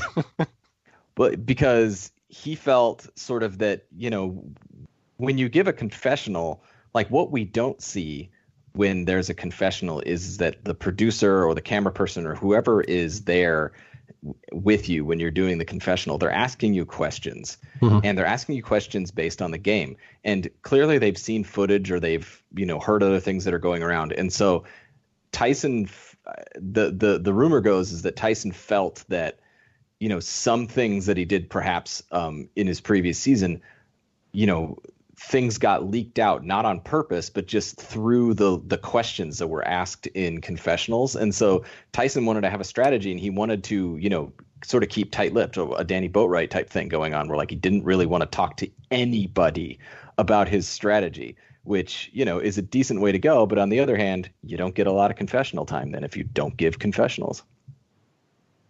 I had actually never heard that. That makes a lot of sense. I'm actually shocked more players don't do that. Because I've always said if I was on Survivor, I'd never give my true thoughts on anything because I don't want people to know. Like, I would be like the baseball player who won't talk to the reporters. Like, fuck you. You're not getting in my head. So, yeah, I'm always shocked that more people don't do that. So I'm glad you brought that up. That's interesting that's a strategy that Tyson did not win this time, but it's a strategy that was employed successfully by two winners of the Survivor franchise. All right, let's go to our fifth male villain here, and this is a very popular choice, Boston Rob Mariano, which I have to say I'm enjoying watching. For people who don't know, we watch these seasons right before we record the podcast. So just this morning and last night I was watching Heroes versus Villains. And it's funny because I'm watching Marquesas concurrently because I'm writing my book, and that's the season I'm writing chapters about. So it's funny watching 2002 Rob Mariano and then, what is this, like 2008 Rob Mariano?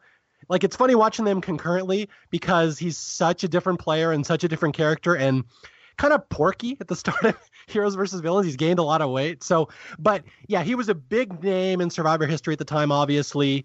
There was no one bigger. He was a huge get that he was coming back. This was his first time after All-Stars, which people always to this day still think, oh yeah, Boston Rob won All-Stars. No, he did not. He kind of choked that one and was one of the greatest villains of all time in All-Stars. So it was a big get for him to come back here. Any other thoughts on him coming back? I mean, it's hard to think of a time in Survivor history where Boston Rob was not like out of the lips of really every Survivor player and commenter. But this was, it had been 12 seasons since we saw Rob last. And I would say that Rob is probably the most changed out of any of these returnees between seasons where, in Marquesas and All-Stars, he's sort of playing as this cocksure kid. But now coming in, he's gotten married. He has a child. I think he says that, like, he's learned patience. He's learned discipline. And so, it's so interesting to watch this knowing how 22 plays out, because you really start to see him kind of implement the strategy that he'll ultimately like play to perfection in Redemption Island in this season. This is sort of like his trial run for what's to come. Yeah. But really, that's what people need to know. This is the return of Boston Rob after a really, really long absence. Yeah, so in a similar way, the excitement around getting someone like Steph back, I think it's a very similar thing of like, oh, duh, yes, Rob needs to be on this tribe, and sweet that he's actually back.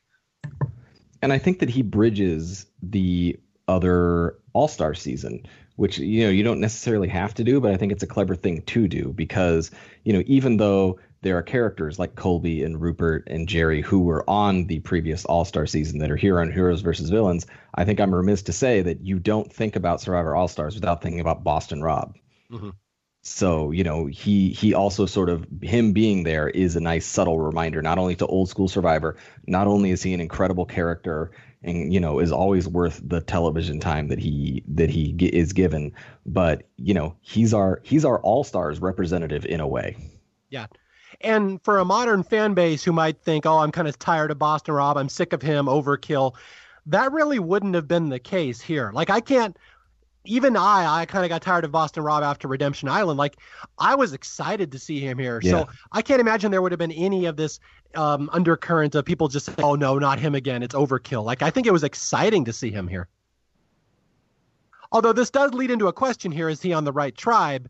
Now, obviously, if you know All-Stars, you think, oh, he was kind of his comeback in All-Stars, and he earned his place as a villain. But I have heard Jeff Probst go on record and say, well, Boston Rob was the hero in All-Stars. He should be a hero. So it's like it's really interesting perspective how you would classify him. And again, it goes back to the argument: is it really fair to simplify people into one thing or the other?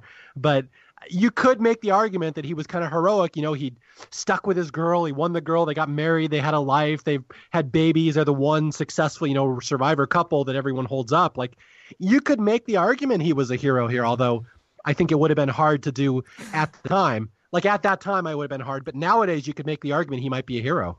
But then on the other hand, you have, guy who brags and makes fun of people and slit the throat of one of his closest friends. And I mean, you were just watching Marquesas back. Like, even if you just consider his original season, like we do with some of these people, like, I think he's very braggadocious. Getting rid of Hunter was considered a very villainous move at the time. So I think, he's going to show a lot of shades of gray. Immediately starting this game, he'll be, the most heroic villain of them all. But I feel like going in, I would say it's much more weight towards villain than hero. Yeah, that's a solid argument. I'm just saying Jeff Probst would argue complete the opposite. But he also has kind of a big boy crush on Boston Rob, so hard to say. All right, so those are our 5 male villains. Again, just anybody you think got screwed, should have been here, do you think might have been considered? Mike, do you have any backstory on who else might have been cast? So we have 2 guys have come forward and said that they were supposed to be on Heroes versus Villains, but got cut at the last minute and replaced with Russell when the producers realized how much gold Russell is as a villain. Those are Shane Powers and Jonathan Penner, who have both at least been given chances to return, but they at least have said that they were considered fair play, said he was considered at one point. We don't know if that's true. Obviously, legality, aside, Richard Hatch would have been by far one of the best gets for this. Yeah. I'm just trying to think of who some of these big male villains were in that 10 through 20 era.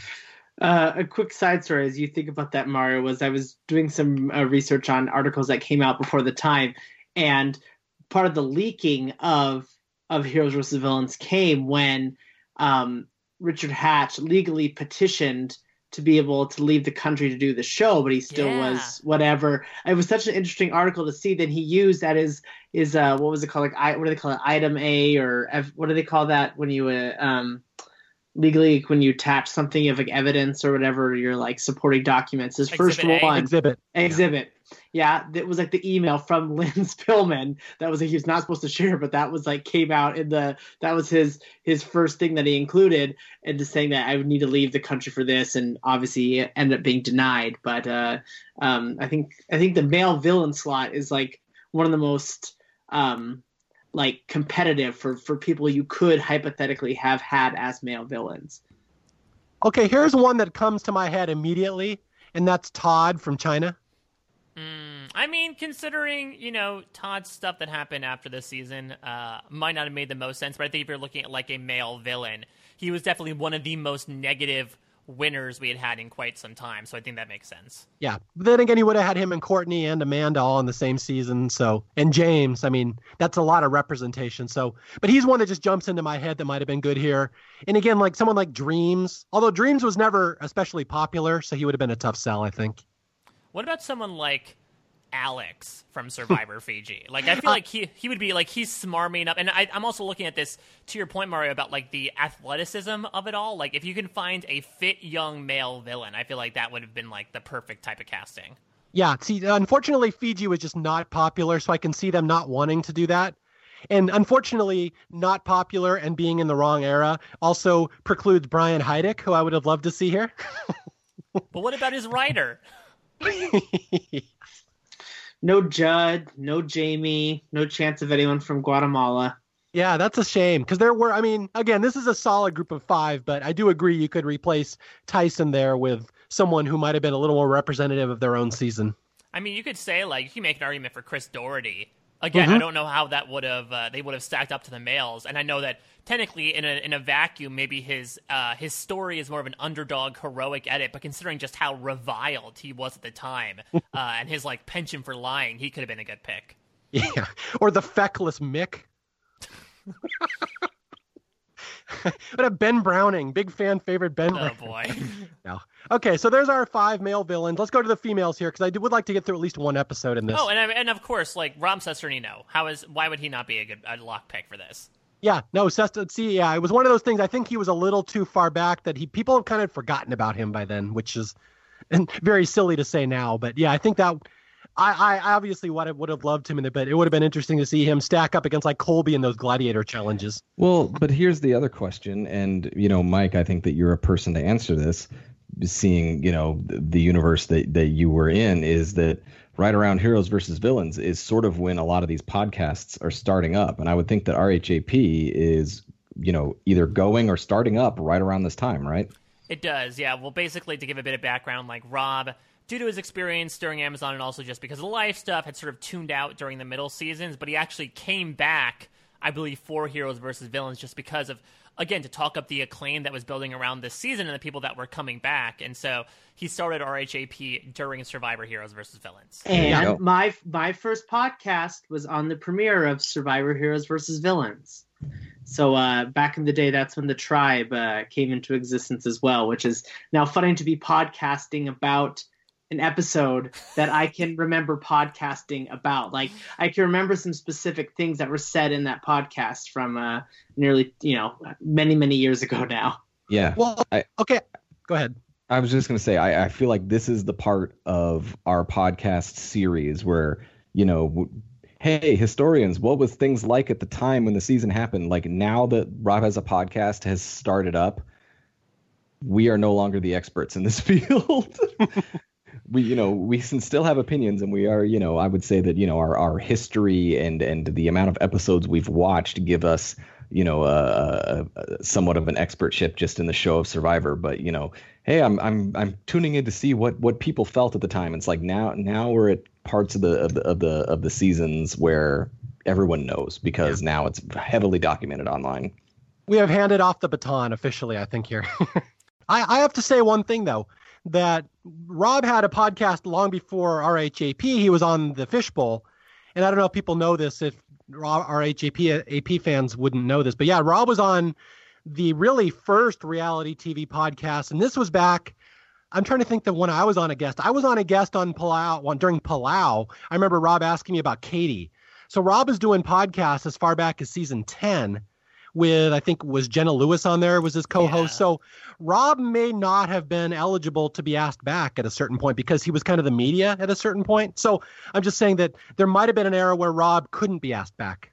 It might have somewhere there. I forget exactly when the Fishbowl stopped and how long he was gone and how long before RHAP started. But he was doing podcasts long before that. Right, but I would also make the argument that, like, if they really wanted him on there, it wouldn't matter what media credentials he had. They would have had him on there. Oh, yeah.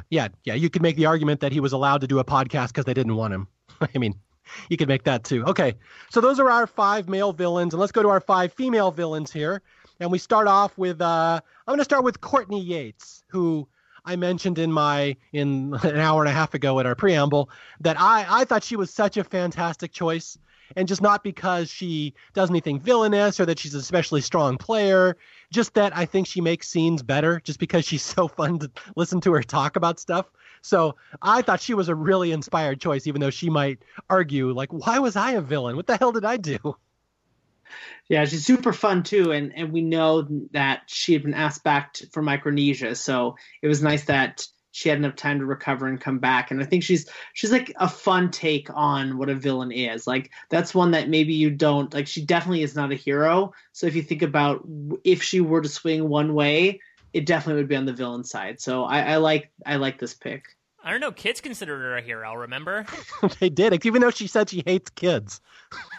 Again, which, like, and it's sort of like, I think, I don't want to boil a person's game and persona down to one action, but when you tell someone that they suck at life, like, that pretty much skews you in the villain column, right? Yeah, well, I had someone argue with me the other day just saying, well, Courtney could have been a hero. I'm like, not after that Denise sucks at life quote. I mean, some people think telling an unemployed woman that she sucks at life is villainous, but she was telling the truth. Yeah. We thought that was a hero. She's encouraging employment and work ethic. How heroic is that? Just behind the scenes story, I will say I've met and dealt with a lot of survivors over the years, just behind the scenes. 2 of the nicest ones I have ever dealt with are both on the Villains Tribe this season. And those are Boston Rob and Courtney Yates, that I just found them incredibly nice in real life. So it's funny that they become on the villains, but just from my experience, they're both super nice people. I got to tell you guys, we are 2 hours into this podcast. Yeah. And we have not gotten to episode 1. And it doesn't seem like we're going to get to episode 1 anytime soon. I don't know. I feel like this podcast is getting the best of me. We got to call in medical. Jay, stay with us. Eye contact, Jay. Someone have eyes on Ramona. I just can't, guys. All right, Jay, I want you to stop crying and just answer a question for me. Can you poop? I mean, I'm gonna go give it a try. All right. We're not gonna pull him. He's gonna attempt the poop, but we're gonna keep a close monitor on him. All right? He's just got a case of cry-poopyitis. I think he's gonna be all right. I mean, Jay, I'm trying to bromance here on my idol. I need you to stick with us. I'm trying to poop, and it's all good. It's all just too much, and we have talked so much about nothing, and I don't know what to do. All right, you're okay, Jay. I don't want to lose you. We need you here. Okay, just give me a minute, okay? All right. Now Russell said he's going to burn your little hat, bearded hat guy. So are you okay if he burns your hat? Better that than your beard. Yeah, seriously. All right, more Jay. Hats. I have more than one hat, He has a plethora of hats, one might say. Plethora, El Guapo. All right, so you're back, Jay. You're with us. I think I'm here. I think I'm good. All right, just drink water. Stay hydrated. You don't need to be the hero. You don't need to build the shelter. You don't need to do everything for us. We're here for you. I don't need to be the hero, but do I need to be a hero? Well, it depends on if you speak your truth and if That's you true. mutiny against your friends. Like, Jay's going to leave us and ditch us and go back to the tribe, and that will make him heroic. Look, man, I just admitted about how I was feeling at this moment. I feel like that's a pretty heroic thing. All right. That's fair. All right. So Jay goes on the pussy tribe. No, never mind. All right. So here we go. Villains. We did Courtney, and now we'll go to number 2, who is Jerry, the Black Widow herself. Obviously kind of a no-brainer here, although, people have written volumes and essays over the years about how Jerry wasn't really that bad and didn't really do anything bad in Australia, and I will fully agree with you. I don't think she was that bad, but if you're going to put her heroes on the versus villain villains, tribe. she's got to be there, yeah. This is a no-brainer. Though I do love her line of her saying, I feel like I'm Mother Teresa out here compared to, like, even some of the other female villains, like what they did. Jerry's like, I mean, I complained that a guy couldn't cook the rice well. Like, what does this really compare? Right. What's way different of Jerry coming back into this season is all the pregame stuff, and as we see in the beginning of the first episode, is how she's really embraced this villainous side of her, where all the time she's always fighting that persona of being a villain. But what's super dumb about it is, like, Jeff acts like she's like, he makes a comment in the first episode about Jerry Manthe, like, still embracing that villainous title. I'm like, still embracing it. This is like totally a whole different approach she's taken. Like, what the hell are you smoking, Jeff? Since when did she embrace the villain within herself? Well, right. This is an interesting. Go ahead. I was like, discount everything in All Stars, where, like, okay, right. She was trying to get Colby voted out, but, like, she basically was like, hi, Lex, I'm going to be an extra vote for you. I will do whatever you need to do. Wow, what a villain. Well, speaking of All Stars, I was super surprised that she came back, because the last time we saw Jerry, she was essentially maligning the show and then got booed so hard in Madison Square Garden that she walked off the set. I guess, it's good that a few years had passed, because I feel like if this had taken place sooner, maybe they wouldn't have necessarily wanted to invite her back. Yeah, I try not to know too many survivors on a personal level, but just from what I know, I've never interacted with Jerry ever, but I do know she went through a really hard time because of Australia and All Stars and the public, anger towards her and people telling her she should die and stuff. Just, it's very heartening. And again, I try not to think of survivors on a personal level because I don't know them and I don't pretend to, but it's very heartening to see how cathartic it was, I think, for Jerry this third time around, that she's just going with it this time. She's just, what? I'm a villain. I'm going to be a villain my whole life, no matter what they wanted, no matter what I do. I'm going to show up in my black hat.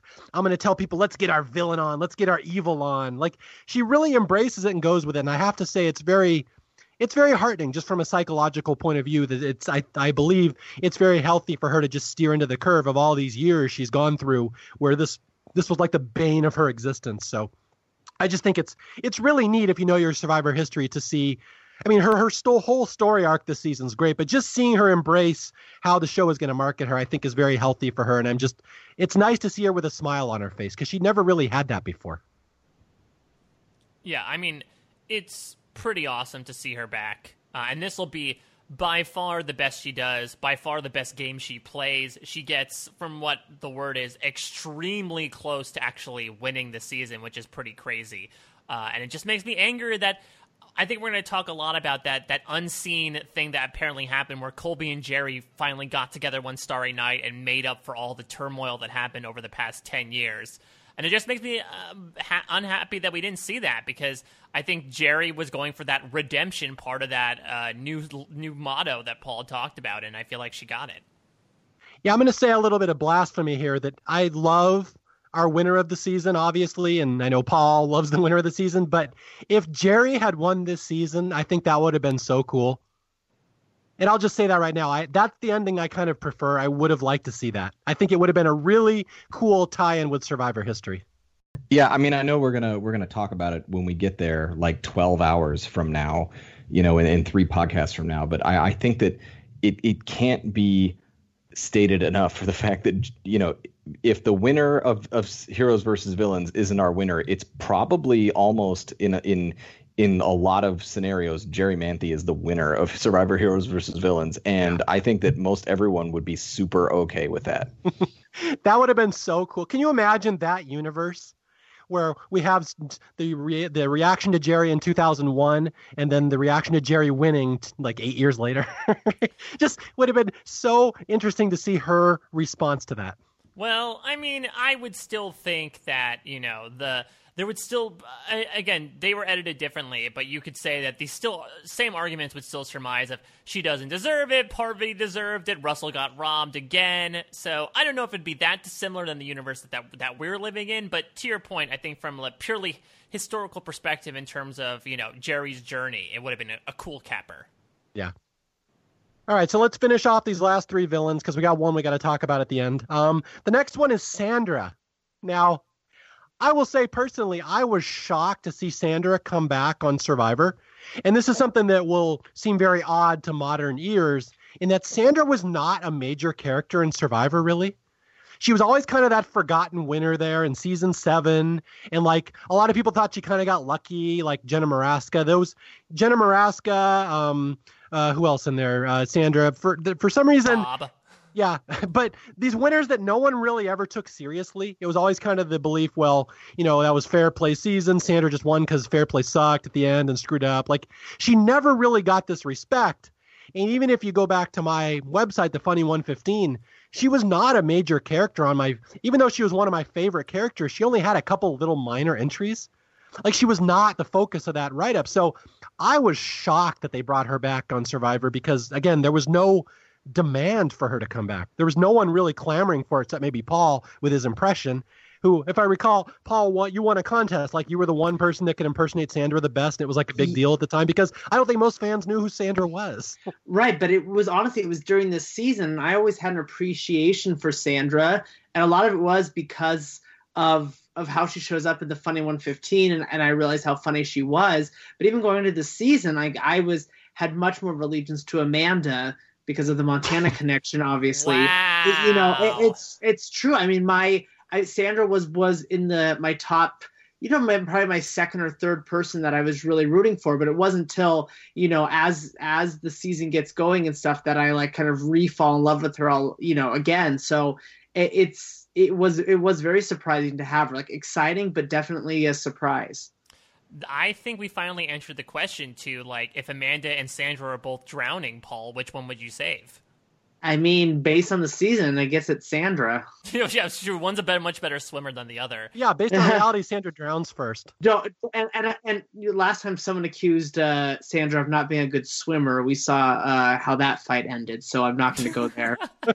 That's true. I mean, I was happy to see Sandra back just because I really enjoyed her as a character. I mean, to your point, Mario, there's a reason why Rupert is front and center for the Pearl Islands DVD box and not Sandra.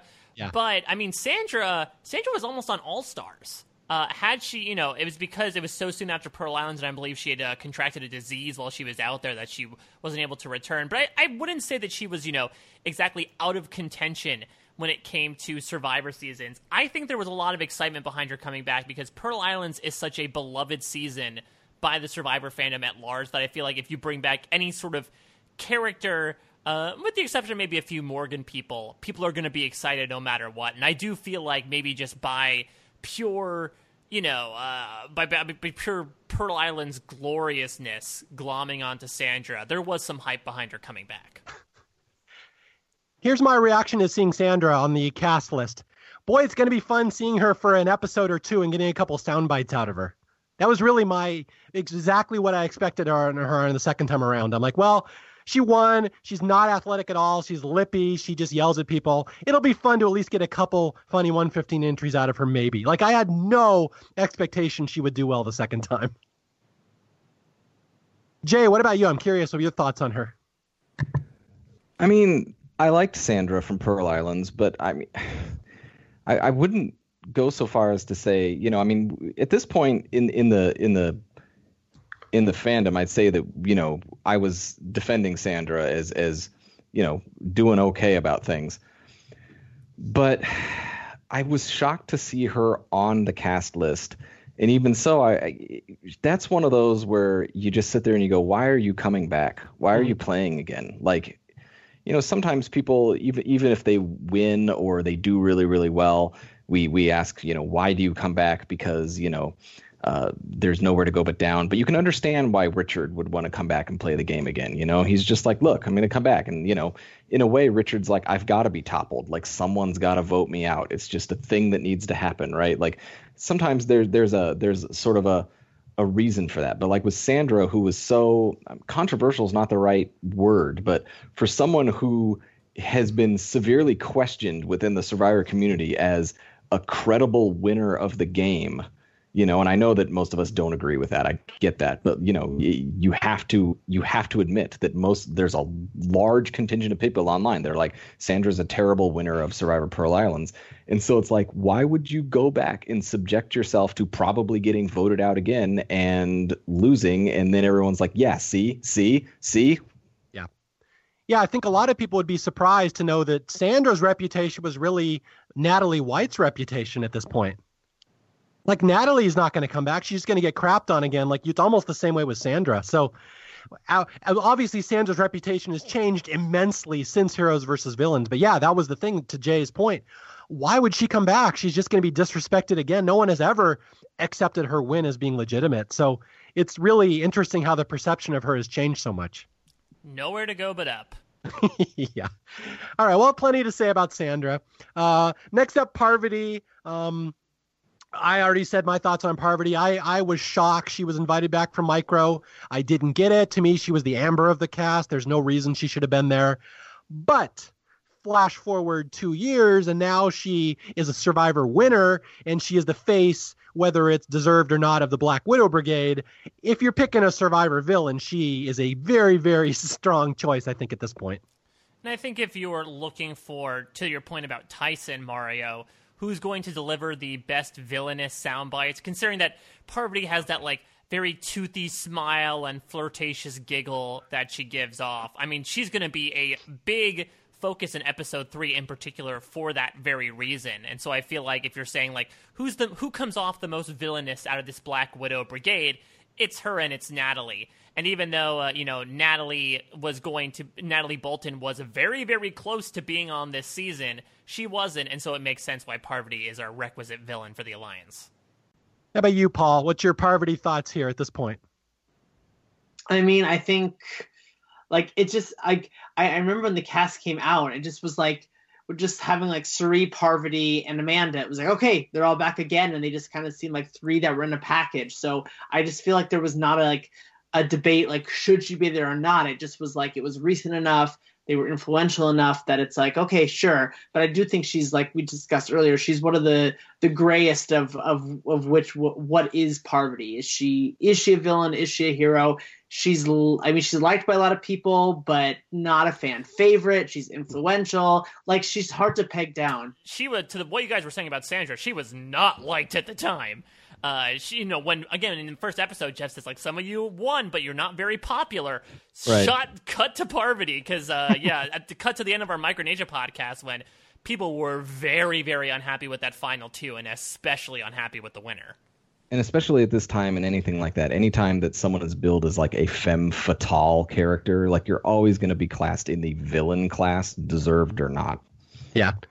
It's funny because I have readers, a lot of readers, female readers in particular, or listeners to this podcast, who hate Parvati. They will not listen to a scene if she's talking. They cannot stand her. And I'll even drag my wife into this, Diana. She will not watch a Survivor scene if Parvati's talking. She cannot stand anything about her.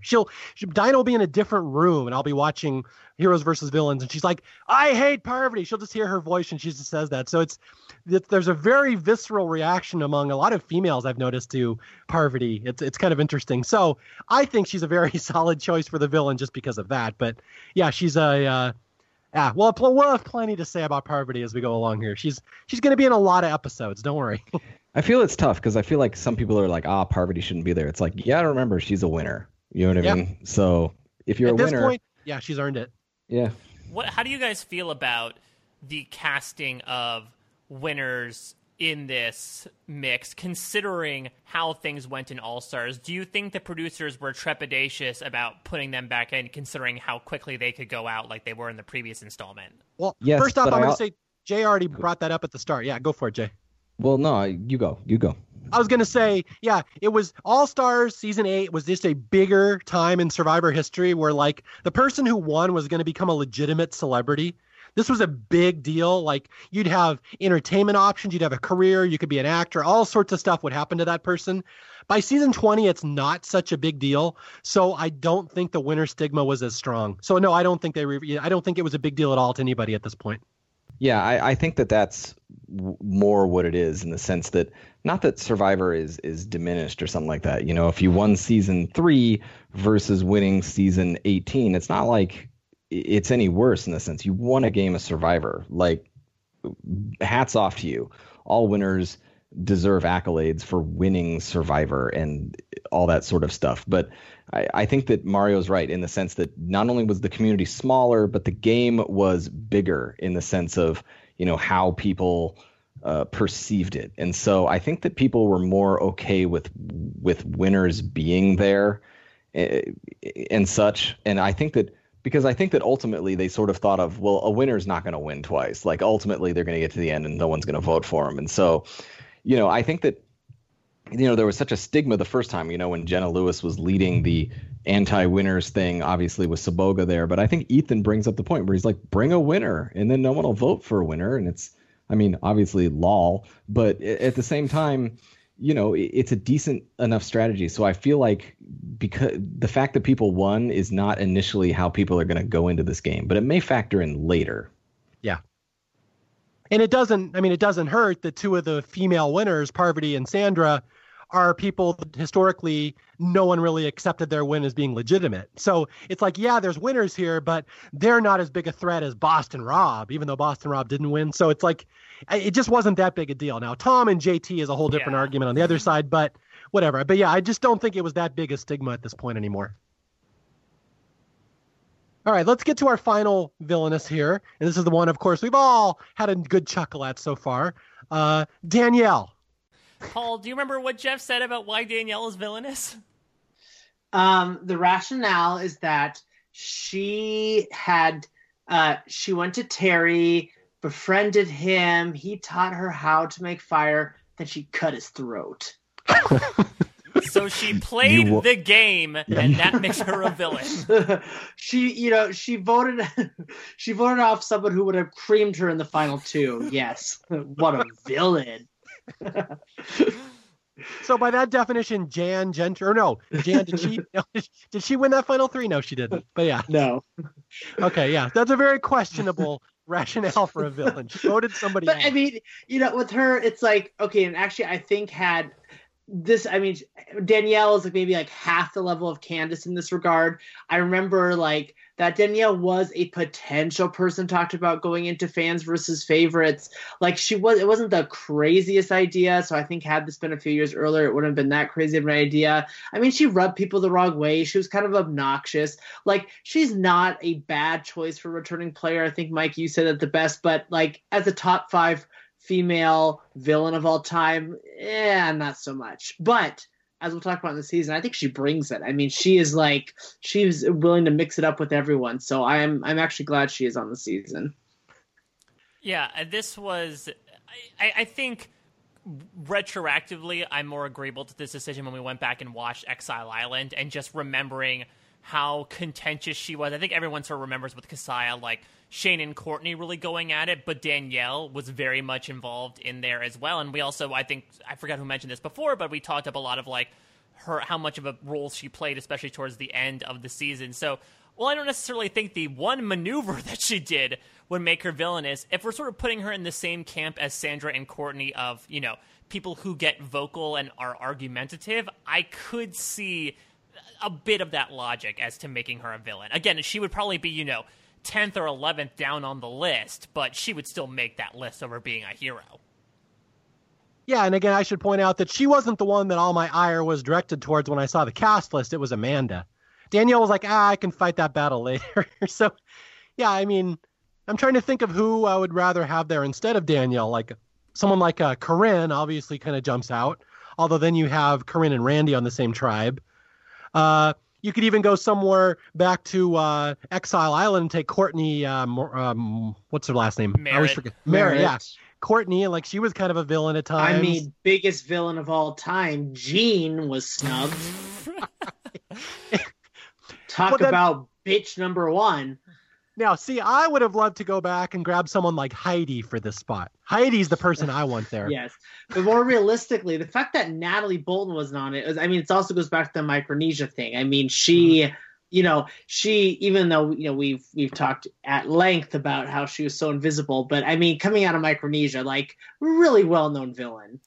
I would also make the argument, I mean, Amy Cusack, if you're just considering Vanuatu, she would have been a slam dunk. I wonder if it was just because, like, she had such sort of like an okay showing in Micronesia that the producers might not have thought to bring her back. But I think it was just they said we can't do more than 4 people, and this is who we have to prioritize, because almost everyone of those favorites you could make an argument to come back for, like every single one of them. So I think that they just had to prioritize the 4 that for sure they needed to have back.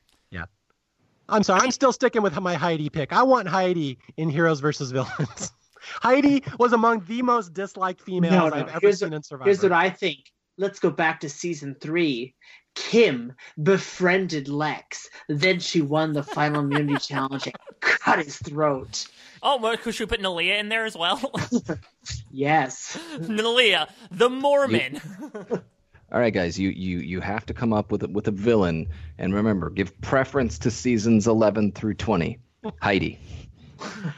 I'm just overriding my rule because Heidi was such a big deal, and I think Heidi is bigger than that rule right there. Okay, maybe Twyla was an option. Yeah, Twyla apparently was an alternate. I know that to what you said before, Mario, Corinne actually was considered, but she had to decline like Yao Man due to work. So there could have been a chance we would have gotten Corinne and Randy on the same tribe. And I should point out that Twyla is no closer to 11 through 20 than Heidi is. They're both before that, so. She's closer You to made 11. the rule, though. We didn't make the rule. Well, why does Jay yell at me? I mean, is this podcast still getting the best of you, Jay? Are you still all wacky in the head? No, but I'm holding you to your own damn standard. Okay, well, yeah, Corinne and Natalie Bolton are the 2 obvious ones there. I'm surprised that Paul put Jean over Alexis. Oh, God. I'm surprised you didn't say Karen. Talk about a Palau trio: Tom, Stefan, Karen. I follow the rules, Paul.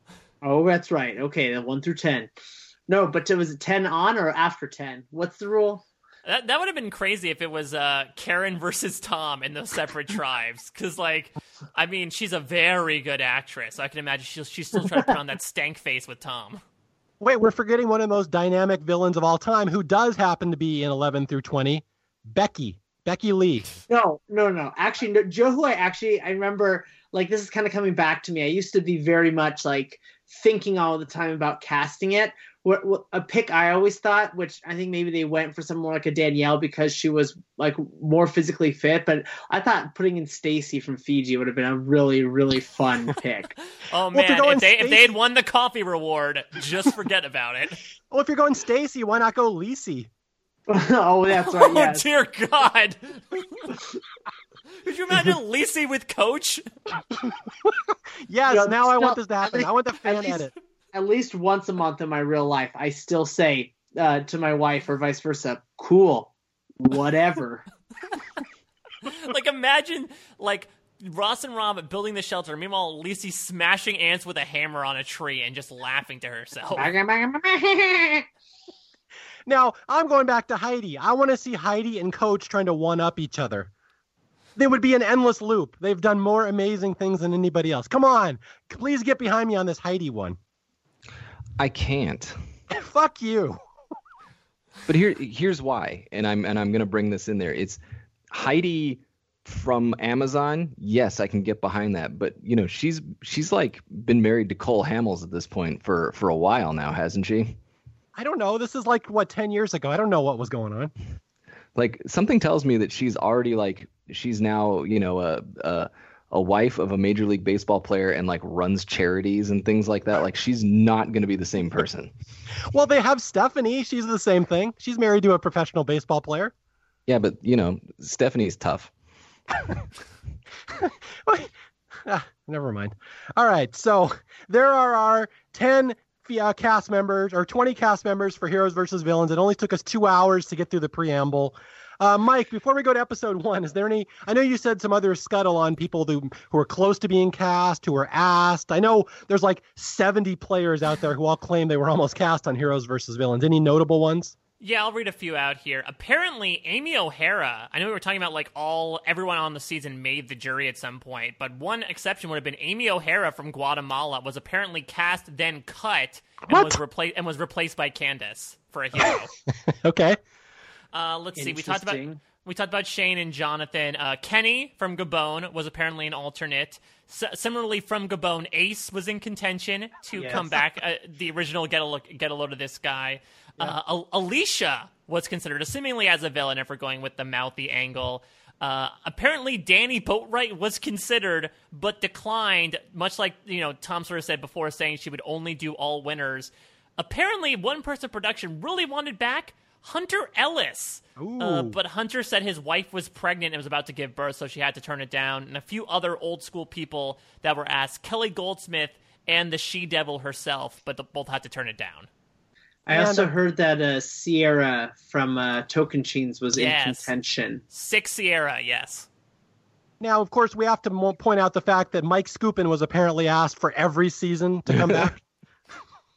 He had always claimed that he was one of the last people cut on like every returnee season. So apparently he was in the mix here, which would have been very interesting if he had been on the Heroes. Yeah, well, and also I think another prospective hero, Eric Reichenbach was apparently considered, but if we're talking about like the psychological turmoil that Jerry went through, I would not want to bring that guy back on 2 years after embarrassing himself on national television. And I heard Rafa, the guy that judged the Shelters and All-Stars.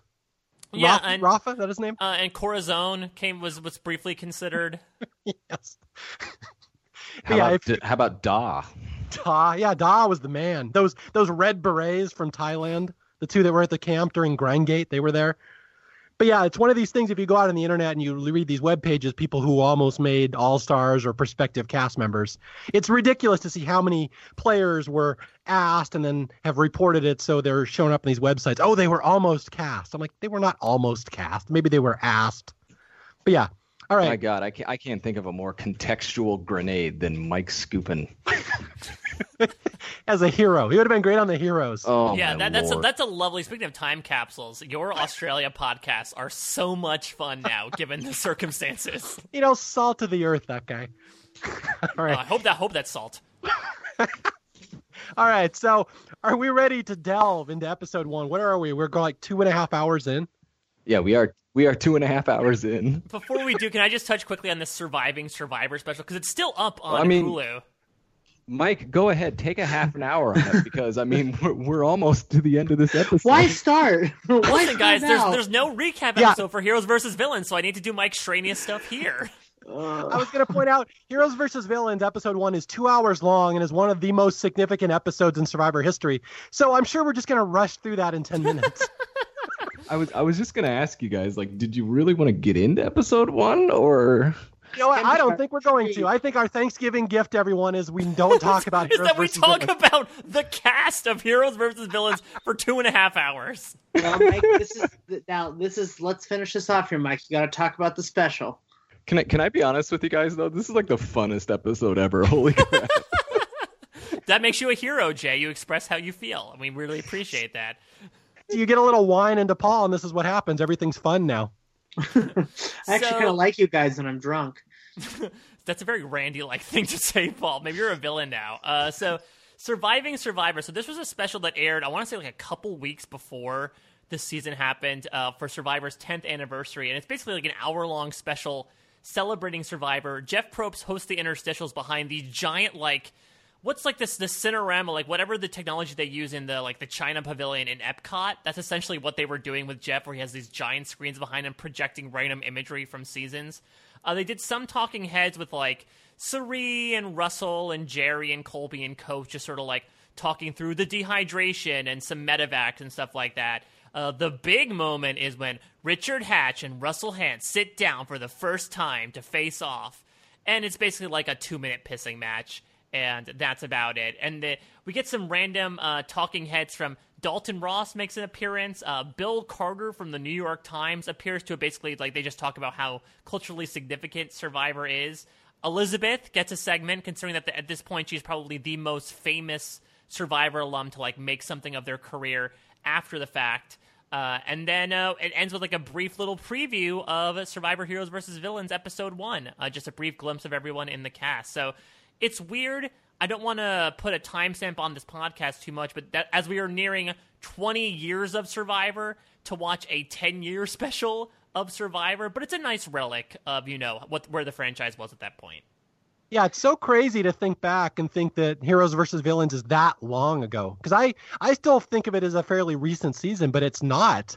Like, it's so early back in the time. Yeah, it's just, again, like you said, you don't want to timestamp this podcast, but it's crazy how long Survivor has been on the air and how much content and how many people have played it over the years that we're trying to discuss. Like, we're so far behind. It's crazy. Well, it's just kind of crazy how Survivor, what they did for this 10-year anniversary, which I think is really cool. We always talk about in the early seasons about, the love they put into things and the effort they put into things. And I think they really did do a nice job with the season coming out. They had the big 10-year anniversary in LA where every Survivor contestant was invited to, and I remember at the time, like, reading online who was there, and it was interesting which casts had almost everyone there and which cast only had a few people there. And then they had the whole Heroes versus Villains cast kind of treated like royalty, and it was interesting because the show had filmed and then they were making these appearances, and they actually officially announced the cast on the People's Choice Awards. Jeff Probst comes out and kind of announces it, and they give a little preview for it, and then you see a group of them sitting in the audience, which, if there's any question whether or not Sugar changed post-show. I mean, she's even though we will soon learn for her to be the first person out, she's like the most visible one you can see at the award show, just like clapping, like, and smiling ear to ear, like, TV, film me. So it was a lot of hype going into this, and they really did put a lot of effort into celebrating the 10-year mark. I will also mention another random segment that was on this. We talked about Ethan's health stuff. They did talk about his struggle against cancer as well, and it's sweet to see him and Jenna together, even though they are no longer. That's, again, another interesting time capsule back to when that relationship was happening. Did anyone watch the Meet the Cast with Jenna Maraska? No, because she hosted that, right? Like, she did interviews. Right. So one of my favorite moments is, like, she did for CBS.com or whatever. She was, interviewing everyone, and it's kind of like, meet the cast of Survivor, and Jenna's out there and, like, mingling with them. And it's always kind of weird, like, why exactly she's doing it. It's never really explained. But I guess, for a while there in those teen seasons, she was involved with CBS.com and did some of their shows. But so she's interviewing them, and then she's interviewing Parvati, and Parvati says something like, well, you're going to be there, right? Jenna's like, no, I wish I was. Parvati's like, wait, no, I thought you're on the cast. And Jenna's like, no, I wish. She's like, I don't believe you. Are you sure? I just thought you were, like, special. You got to ask questions. What? And so, like, it's like in this interview, go back and watch it. Parvati learns, like, in the interview with Jenna Maraska that Jenna is not on the cast. Well, you know what that makes me think of when I think of Jenna is that Heidi would have been a great villain. Yeah, we got that. I mean, that would have been insane, though, if, like, Jenna was interviewing them and she's like, here's the final twist. I'm also playing, even though I interviewed all of you. Okay, well, clearly we're not going to have a lot of time to go through this first episode because it's really significant. We could spend 2 hours just on this episode, one of my personal favorite episodes of all time. But before we sign off, I do want to talk about some of the controversy that happened before the season, or I guess it came out later. That have you guys heard this story? Let's talk about this. I know we'll get accused of bringing up conspiracy theories, but the Parvati and Russell being introduced before the season. Do you guys want to touch on that at all? Yeah, I wonder if that's why Parvati was so confused that Jenna wasn't playing. It's because some rules were apparently already being bent before the season as it was. Okay, explain that to people, because I don't always know the full story on this. I don't know, again, and I will say flat out, I don't know if this is true. I don't know exactly what the details of this were, but this is a story that's been going around for quite some time, almost since the season ended. Do you guys know the backstory behind this? Refresh me. It's been a while since I caught up with Renee. What's the one where Parvati was friends with one of the casting directors, and there was pictures of Parvati and the casting director out on location before the season, and there was a rumor the director had told Parvati there's this guy named Russell, he's playing this season, and they explained like Parvati was the only one who knew about Russell. Have you heard about that? Yeah, I remember that Sugar drops in her exit press. She had made some comments about, well, Parvati knew like all about Russell. Yeah. Okay, and again, we're just relying on the memory of Sugar, which perhaps might not be the most accurate narrator, but it is, I will, just in the interest of pointing it out, it's one of these stories that's always followed heroes versus villains that people have accused that Parvati may have had some insider knowledge, because Russell obviously comes in this season as a unknown. Nobody knows anything about him. Remember, they haven't watched Samoa, so nobody has any idea who he is other than he's on the villains. They don't know he hides machetes. They don't know he burns socks. And so there's been this argument over the years, did Russell have an advantage over everybody else? Well, my stance has always been, well, duh, of course he did, because he could do all the same shtick again and nobody knew who he was. And in fact, he did. Yeah, what are your guys' thoughts on that? Did Russell have a huge advantage here? I mean, there are definite pros and cons, because, pro, he's able to pull out the same things. You're right, nobody's going to be like, oh, let's make sure that, Russell's not looking for the idol. You see that firsthand in Redemption Island, where they're like, okay, we know what Russell's up to. And I think Russell also might have benefited from the fact that there were a lot of old schoolers on his tribe who weren't necessarily about looking for the idols as much as he was, so he was able to sort of get out on the lead on that one. On the downside, you can see a definitive change in Russell, physicality-wise, between, his first day in Samoa and his first day in Heroes vs. Villain. Considering he did it pretty much back-to-back, I mean, he looks positively emaciated by the end of it. So, while I do agree he does have an advantage in, being able to pull a lot of the same tricks out, his literal body might be a disadvantage, considering how much wear and tear he already went through in this exact same location. Yeah. I think people context things from the past. And so I feel like in a weird way, Russell benefited from some of the past, in the sense that the first person to do this, to do a season and then to immediately do an all-star season, was Rupert, right? Who's like the most benign person to do this with, right? Because like Rupert is not really a strategy hound, and he just works at camp and he just kind of hopes that, things will work out for him. So, even in All-Stars, he's like, new strategy. It's like, there was no new strategy. He just was Rupert, right? And so there's all that sort of stuff. But then there's China to Micronesia. So like Amanda, of course, Amanda was successful in both China and in Micronesia, but it wasn't necessarily it wasn't necessarily due to some sort of nefarious schemes or anything like that. She's just a decent player that, does pretty well and, got in the majority and all that sort of stuff.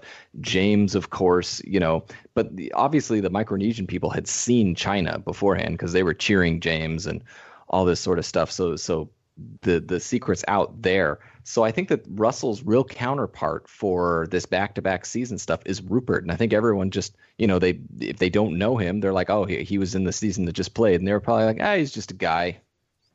Did some things. You know what I mean? Whereas like Russell did this like super, camp burning, nefarious, looking for idol stuff. And it's like, man, that's such an advantage that they didn't know. Yeah. I've always thought that as well. It was just kind of unfair. Like, because he could do the exact same stuff over, and it's literally the only scenario where he could get away with that when it's back to back. Right. Well, and I mean, the argument is people always, will say, how did they not know if this guy was so crazy to crack the top 5 villains, top 5 male villains of all time? They needed to know that he was insane. Okay, but you also have Candace Woodcock as a top 5 female hero of all time, and Danielle DiLorenzo is a top 5 female villain of all time. So it's like you look around and it's not like that was one red flag in the cast. Like there was enough going on there that a lot was not certain. I'll describe the same point that you did, Mario, about like Parvati and Sandra not being that threatening despite being winners, that there are just so many big names in the cast that by default, the no name is not going to be as much of a threat. Now, does Russell put a target on his back immediately with his shady actions? Absolutely, but maybe another person in his place might be able to play off their anonymity to make them less of a threat in the very beginning while the others gun for each other. Yeah. Right. No, right off the bat, Boston Rob is the star of that tribe just because of his stance and his place in the community. So as we see, Russell gets very jealous of that. He cannot handle Boston Rob. But yeah, right off the bat, Russell's clearly not the biggest threat. He's just some nobody. They don't know who he is. Yeah. And I think that you're right there in the sense that if this is played today and Russell is on a tribe, obviously he has the notoriety that the other people did. But the fact that he has no notoriety right now is the advantage. Like it's a perfect storm for Russell in the sense that the game he played in Samoa, he is able to play again in Heroes versus Villains. And it's not just that they don't know him and he can play the game again, but he's playing this all-star season where all of these all-stars are successful, Survivor personalities who are like, into their own shtick. So like, they're looking at other bigger names to fry, other bigger fish to fry. Whereas, if this is a season with newbies or, a lesser notoriety type thing as this ultimate all-star season, I think that, people might pay him a little more attention. Yeah. Yeah. At the time, that's one. Yeah. At the time, that's one thing I think people have to keep in context is that Russell might as well have been Brett. Like they had no idea who this person is. He's just some interloper in the Survivor community. They've never even seen him before. Yeah, it's that audience irony in the sense that we, the audience, know Russell because we all saw Samoa and everything like that. And it's literally like watching a horror movie. Don't go in the closet. Don't go in there. No, the killer's in there. It's like we know and they don't know. And again, it's like with Rupert. It's like they don't know Rupert super well in All Stars, but it's like, okay, come on, it's Rupert. Yeah, he's not doing a whole ton, but Russell is Russell, and Russell does Russell things, and that was a big deal. Like the only way Russell does that, makes 2 finals back to back with the strategy that he employs, is literally this scenario. Yeah. All right. With that being said, I believe this is going to be the first podcast where we don't actually get into an episode. And I'm so glad I watched them. I was going to say on one hand, I kind of feel guilty, but on the other hand, I think we had a really good discussion. And I think we really contextualized a lot of this, how Heroes versus Villains would have been seen at that time and people going into it. And again, this was a big season at the time. It was nowhere near as big as All Stars was, but over time this has grown to be like, as people would say, the peak of what Survivor is. So, it's one of these sorry, not sorry things. I'm sorry we didn't get to an episode, but I think we gave you a lot of content and hopefully you guys felt this was a valuable episode to sit through, even though there's no episodes. I mean, hopefully we've set you up for this great big topsy-turvy season where, heroes will become villains, where villains will become heroes, where Sari will be voted out early, where Parvati will lose a jury vote yet somehow become the greatest player of all time. It's just a weird topsy-turvy season, and there's so much to get into, but we're just not going to do it in this episode. I'm sorry about that. And no matter what, even if you do complain, that makes you a hero because you spoke your truth. That's true. Just like Paul, our hero, Mr. Drunk Paul over there. Oh, I don't know if it's the wine or the bungee jumping feeling again. God, the podcast is getting the best of him, too. You guys are dropping like flies. Oh, no. Double medevac. How's your knee, Paul? Paul's never left the house. His knee is in perfect, pristine birth condition.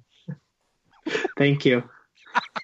All right. Do you guys have anything else to add? We're basically just stalling for time now. You got weekend plans? I don't know what's going on.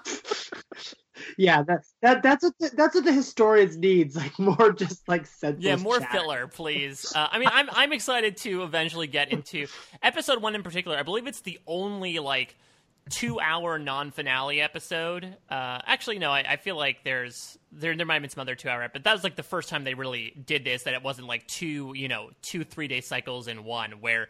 Again, just showing how big this season is. We got so much out of that first episode to the point where it's still considered one of the best premieres ever.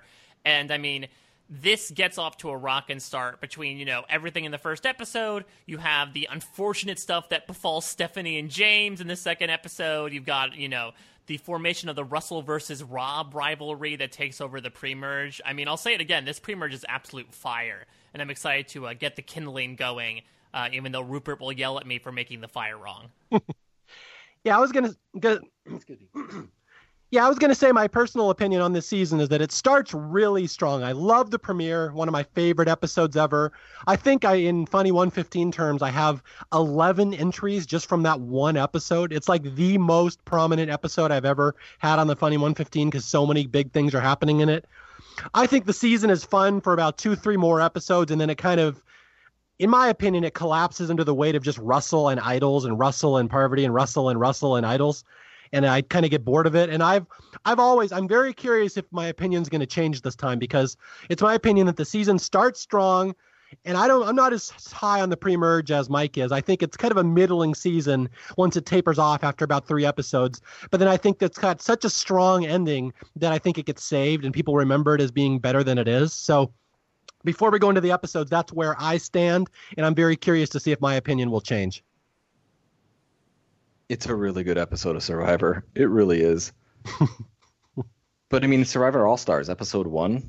Yeah, it was great. Was great, you know? And it sort of just shows you that, like, when Survivor wants to be, it can be really good. Yeah. They know how to celebrate their big seasons. They know how to start it off with a bang. And even the weakest Survivor season, I think, generally has a pretty good premiere. Not everyone, but for the most part, they know how to start a season. But that will be the big question here, if you think Heroes versus Villains keeps up that momentum through the season or not. I've always argued it doesn't. I know many, many people who argue that it does, that it's fantastic the entire season. So it'll be interesting to see where our thoughts diverge here. But, you know, that's several episodes from now. Yeah, that's 3 podcasts from now. Yeah, that's at least 3 Jay Fischer breakdowns from now. I know. All right. Anything else to add before we sign off on this very odd Thanksgiving podcast here? No. All right. Well, I'm glad we have enhanced your knowledge of not a single episode of Survivor Heroes versus Villains. We will try to have a quick turnaround so we can get into this and actually get into the episodes. I'm very excited to get into this first one where literally Stephanie's shoulder is broken 5 minutes into the episode or dislocated. Anyway, we got a lot of fun stuff happening. Again, thank you as always for choosing us to be your guides through Survivor history before we hand the baton over to RHAP full time. But we're still hanging in there, and we're doing our best. And anything else you guys want to say before we sign off? Nope. No. Okay, we're going to have the hardest time putting a stinger for this episode, Mike, because there's no sound clips. I'm cutting to Jeff's assessment of Sugar, Danielle, and Candace. You better believe it. Okay. As always, I'm Mario Lanza. Thank you for listening. We'll talk to you in a couple weeks. That's our sign off. I will start over because I fucked it up. Because Jay was not. Yeah, sorry. Well, you did your ending. I know. I screwed it up. I screwed it up. It's throwing me off here. Yeah, and you did your ending, and then you questioned it at the end. That's how I throw to you, Jay. It's a question mark. All right. So, as always, I'm Mario Lanza. I'm Jay Fischer. I'm Mike Bloom. I'm Paul Asleson. And we will talk to you guys later. Thanks for listening, and see you in a couple of weeks for part 2, aka episode 1. Bye. Sugar is an interesting choice for Hero because she gave us another dimension. Sugar's whole game was, I want good people to win. So by definition, she is a heroine because she wants goodness. And she did her best to get bad people out of the game. And I think Sugar is back to try and make that happen again. Sugar's probably the type that would say, I don't care if I win as long as somebody on my tribe of heroes does. I think Danielle could last for a while. What Danielle is really good at is aligning with the right people and then staying out of the way. And like she did in her season, she got down to a situation where she knew she was going to be in a tiebreaker. She needed to know how to make fire. Terry helped her make fire, and then she betrayed him and voted him out and cost him $1 million. That makes her a villain, and I'd say makes her a decent threat to be in this game way past the merge. Candace, I think, is a surprise to a lot of people. I think most people probably don't even know who I am. Mutiny is a big thing. Nobody had ever done it before Candace, and nobody had ever done it since. And it was, if you don't like the tribe you're on, step off the mat. She stepped off the mat, and the reason being was, I belong on that tribe. That's who I want to win with. That's who I'm loyal to. They need me. We saw that as heroic. A lot of people see a mutiny as villainous. In this case, we didn't.